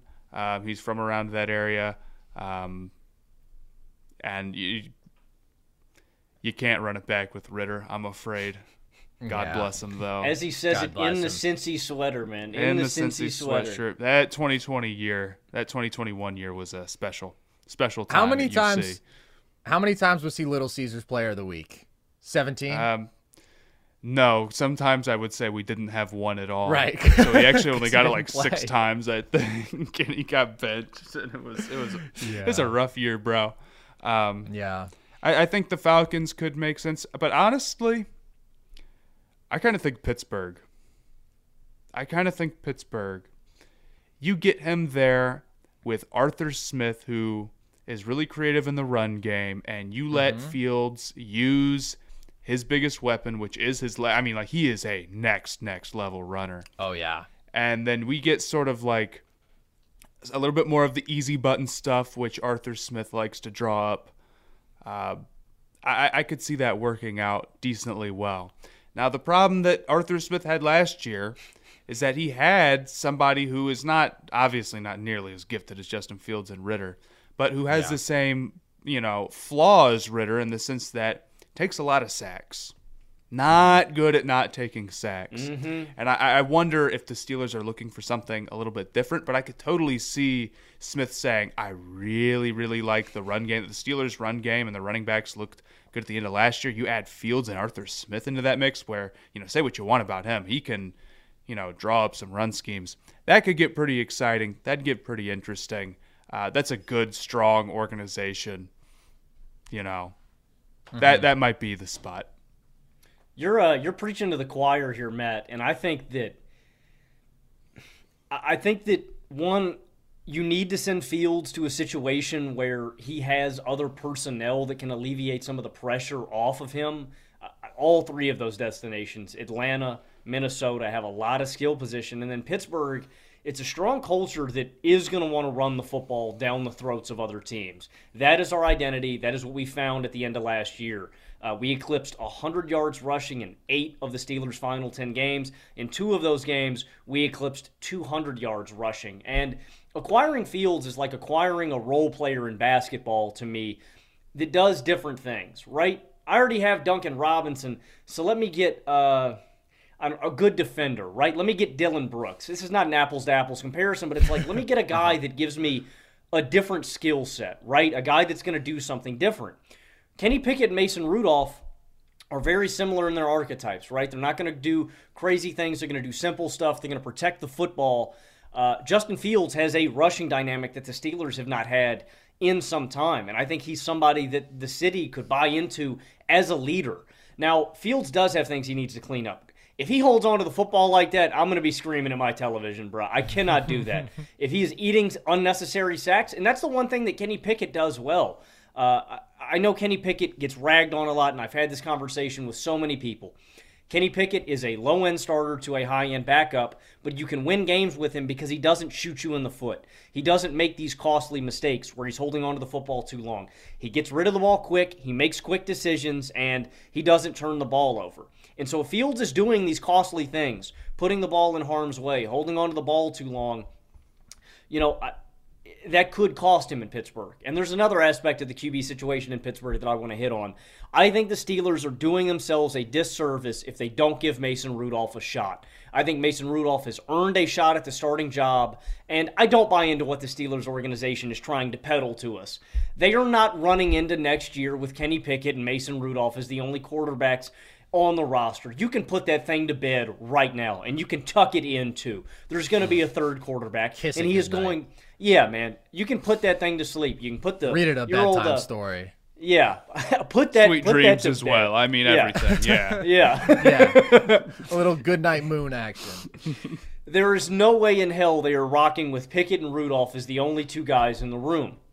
But I don't want Russell Wilson. Look, man, Steeler fans are not going to buy into Russell Wilson. That shtick is going to be dead by week 3, okay? I don't want Ryan Tannehill. He's washed. I could deal with Kirk Cousins, but I don't want to pay him a lot of money. I think Fields brings a new dynamic to the team. I think he would be a good leader, and I think the fans would buy into Justin Fields. So I really love him in Pittsburgh. And again, the big thing with Fields is you cannot Lamar Jackson this kid, okay? He is not Lamar. He's not going to patchwork, flex seal, duct tape your entire offense. There needs to be structure in place. But I think with Pittsburgh, you get the structure with Arthur Smith. I think you have the personnel with Pickens, with DJ, with Freiermuth, with the running game and offensive line. And I think they have a culture that you can just plug Fields into. So to me, I'm wholeheartedly with you, Matt. I think that Fields to Pittsburgh should be the deal that both sides explore. I have complicated feelings about the idea of Fields to the Steelers because there are some parts of it that I like. I do like pairing him with Arthur Smith, and then you think, okay, really run first scheme. That's where he's going to succeed. And it's not that they are totally lacking in receiving talent. I just think we got a number Fields one. Is a guy. We got a number one. I know that you feel that way. Do you have a high-end number one this year? Oh yeah. His name is George Pickens, and the G stands for get that boy the ball, man. Yeah. I don't know, man. Carson, do you have any counter for that? I don't have a counter to that, unfortunately. So Logan has once again just washed me in a debate.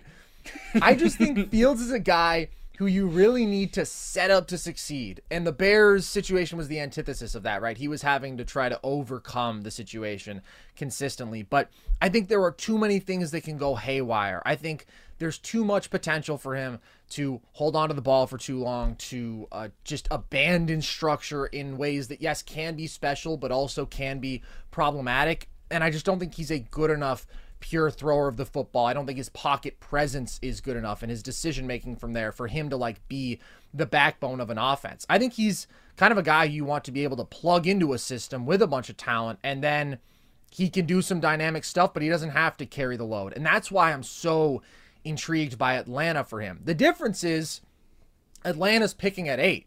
So they could potentially get their guy. The top 3 quarterbacks are going to get off the board.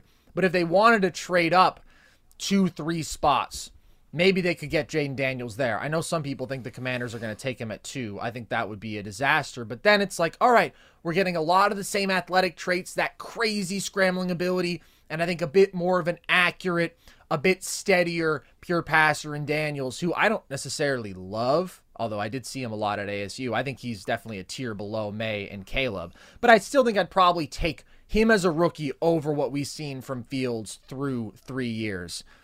But like just having that sort of line, Bijan, the weapons in the receiving game, I think that would be a situation where he'd just be better set up to flourish. In Pittsburgh, I worry, like, if you can't protect well enough, if you can't run the ball consistently enough, I think that he could kind of just crumble, because I don't think on his own he's that good. I think he's a starter. I don't think he's a franchise guy, especially not if you're asking him to be like that flex seal for an offense, which I think in Pittsburgh he'd kind of have to be, because they suck at scoring points. No offense. This bruh. I'm just saying. Is that not true? Dude, we had Matt Canada for half the year, bro. I don't know what you wanted us to do. No, I know, but then you guys had a game where you scored, 13 points without him, and I think the city threw a parade because you actually moved the ball. No comment from Logan on that. Dude, Mason Rudolph put that team on his back, man. We figured a little something out. Here's the thing, dude. I mean, I think Pittsburgh really has the potential. I don't know where you're getting that notion, Carson, that he's going to have to go above and... Bro, we just won 10 games with Mason Rudolph and Kenny Pickett. Our defense is the backbone of the team. Our running game is the backbone of the offense. And if we get a center, if we get an offensive guard, our line is going to be menacing. Like, we're getting back. I'm really excited for next year, where we're getting back to old school Steeler football. Defense, cloud of dust, run the ball down their throat, where I think we're holding teams to 20 points a night. If Fields can get us, and I've said this for years, man, if the Steelers can get 3 offensive TDs a game, man, that's not asking too much. 3 drives where we march down to the end zone a game, it's over. I think we're reaching a point where I don't think Fields has to go above and beyond for us. I just think he has to execute, and in a lot of ways, I think we can tailor the offense to him, man. I think Justin Fields to Pittsburgh makes a ton of sense, man. The reason that I say that he'd have to pick up the slack, it isn't that your offense has to be great, but if you want to actually win playoff games, Logan, not sneak in because your defense I don't even know what that's like anymore, touchdowns. Bro. Well, that's what I'm saying. Your vision is clouded. Like you guys are scoring 18 points a game. Obviously, that is not just on the quarterback position. On a good day. On a good day. That's what I mean. And I know that the Falcons' offense wasn't much better, but it felt like they left so much more meat on the bone. There was so much more talent that wasn't tapped into. That's all on Arthur Smith, right? That's not... We're not blaming any certain other players. Here, I don't like Fields to the Falcons because as a Panthers fan, I don't want to have to do it to him. Yeah. I don't want to... Ruin his life. You know, we're going to do what we need to do. Leave him out of it. That's all I'm saying, man. Yeah, that's fair. But I see what you're saying about the Falcons and the Vikings too. It's like there's just 2 situations you could go to where it's like a lot of talent around you, and that would be good. But I think Kevin O'Connell's a brilliant mind too, dude. Yeah, I wonder if those teams. It's like I'd rather have Daniels than Fields. Me too. Because I think he's. I'd just take somebody who hasn't, gone through the 3 years and still not shown anything. And those guys are a lot more in range. I will say, though, the other thing, or in range draft-wise, than the Steelers are, who are picking a lot lower. The thing that worries me, though, is one of the negatives about Fields is that I'd be scared to run him a ton because of the injury stuff. That doesn't scare you about Jaden Daniels. No, it does as well, but I'm saying for the Steelers specifically, I guess it would make me a little nervous where it's like you're bringing him in for the sake of running him a lot, but he has a little bit of an injury history. He did at Ohio State and he has with the Bears. And he didn't run quite as much, and I kind of think that was part of the reason. So yeah, I guess it makes me a little bit nervous. And I don't know. I wonder what the Steelers end up doing if they try to, like, if a guy falls to day 2 who they really like at quarterback, if they look at that. There's no point to me. There's no point. To me, that's a wasted draft pick if the Steelers go back to the well. We already blew 1 first-round draft pick on Kenny.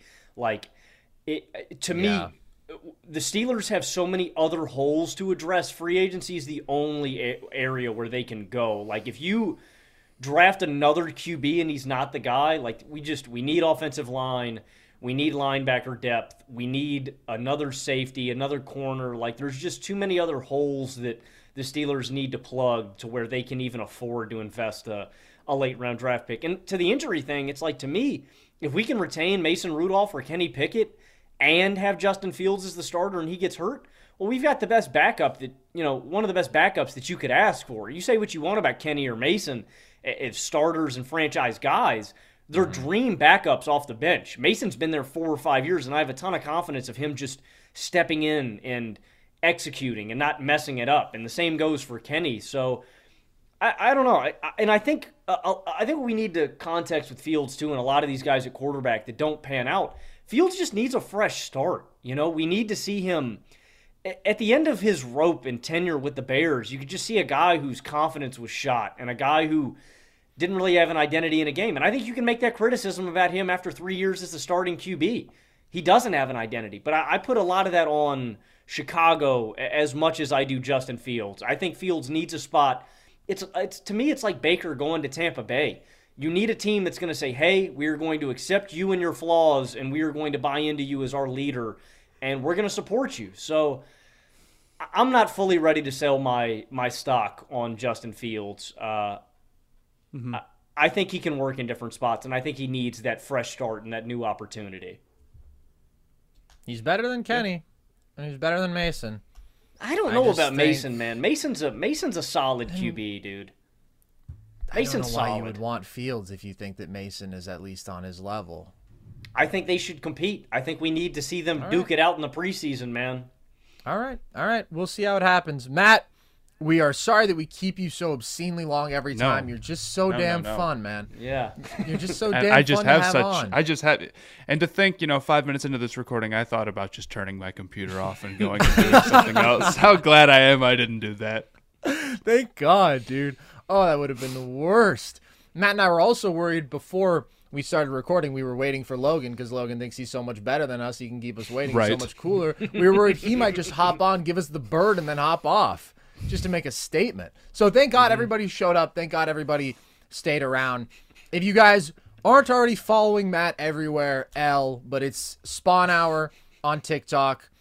Right, just Sponhour, and then there's corporate Sponhour, of course. There's 3 different Sponhour accounts. You should check them all out. And then listen to this. Yeah, Sponhour M on Twitter and whatnot. Yeah. Obviously, go listen to the Stay Hot podcast with other friends of the show, Theo and Bladen. Phenomenal stuff. Already, they're getting into the NFL offseason, which we're not doing as much of. So go get your fix over there. Really awesome podcast. And anything else that you want to plug, Matt, before we let you go? Not in particular. Awesome. Thank you for coming on, dude. This is always so much fun. The people love it, and it was a delight. When we were in Vegas, Matt said, he looked me earnestly in the eyes, and he said, I want to come on the show again soon. You said whenever I want to come on to let you know. And I'm not doing any of that. I'm not doing any of that Hollywood coastal elite crap where I say, but I don't mean it. No, dude, because I've been gotten on that before. It's like, oh, yeah, just let me, like, it's like, oh, okay, I will, and then they're just talking. Of course. They're just saying whatever.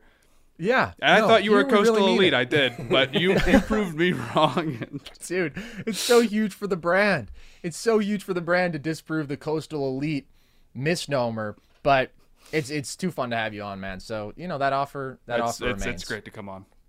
All right. Well, you guys probably know where to find us. Listen to the pod across audio platforms. Watch the full shows on YouTube with video. Also there, we're doing some more trivia stuff. The Trivia Gauntlet we're doing once a week where we go head-to-head, and we are doing some video essays, video breakdowns. We talked Wemby today. We talked Brandon Miller. We've got some in-depth videos on those guys. You can also check out our merch if you want. Logan's got the hat, as he always does. That is at thevolume.com. We got the flags behind us. And if you want to join our Discord, that link is at the link tree across our social media bios. So with that, as always, one last big shout-out to Matt. I've been Carson Brabber. I've been Logan Camden. I've been Matthew Sponhour. And this was Nerd Sesh.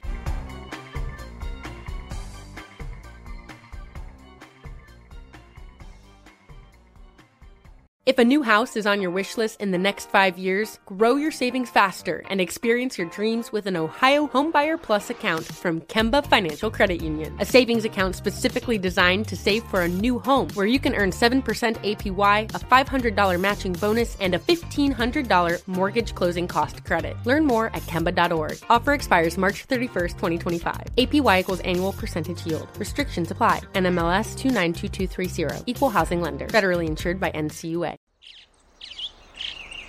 Getting ready to take on spring? Make your first move with the reliable performance and power of Steel battery tools. From hedge trimmers and mowers to string trimmers and more, right now you can save $50 on select battery tool sets. Real Steel. Offer valid on select AK system sets through June 16, 2024. See participating retailer for details. Being a chef means keeping your cool in the kitchen. And with Resi Priority Notify and Global Dining Access through my Amex Platinum card, right this way. It's nice to try someone else's food for a change. That's the powerful backing of American Express. Terms apply. Learn more at americanexpress.com/withAmex.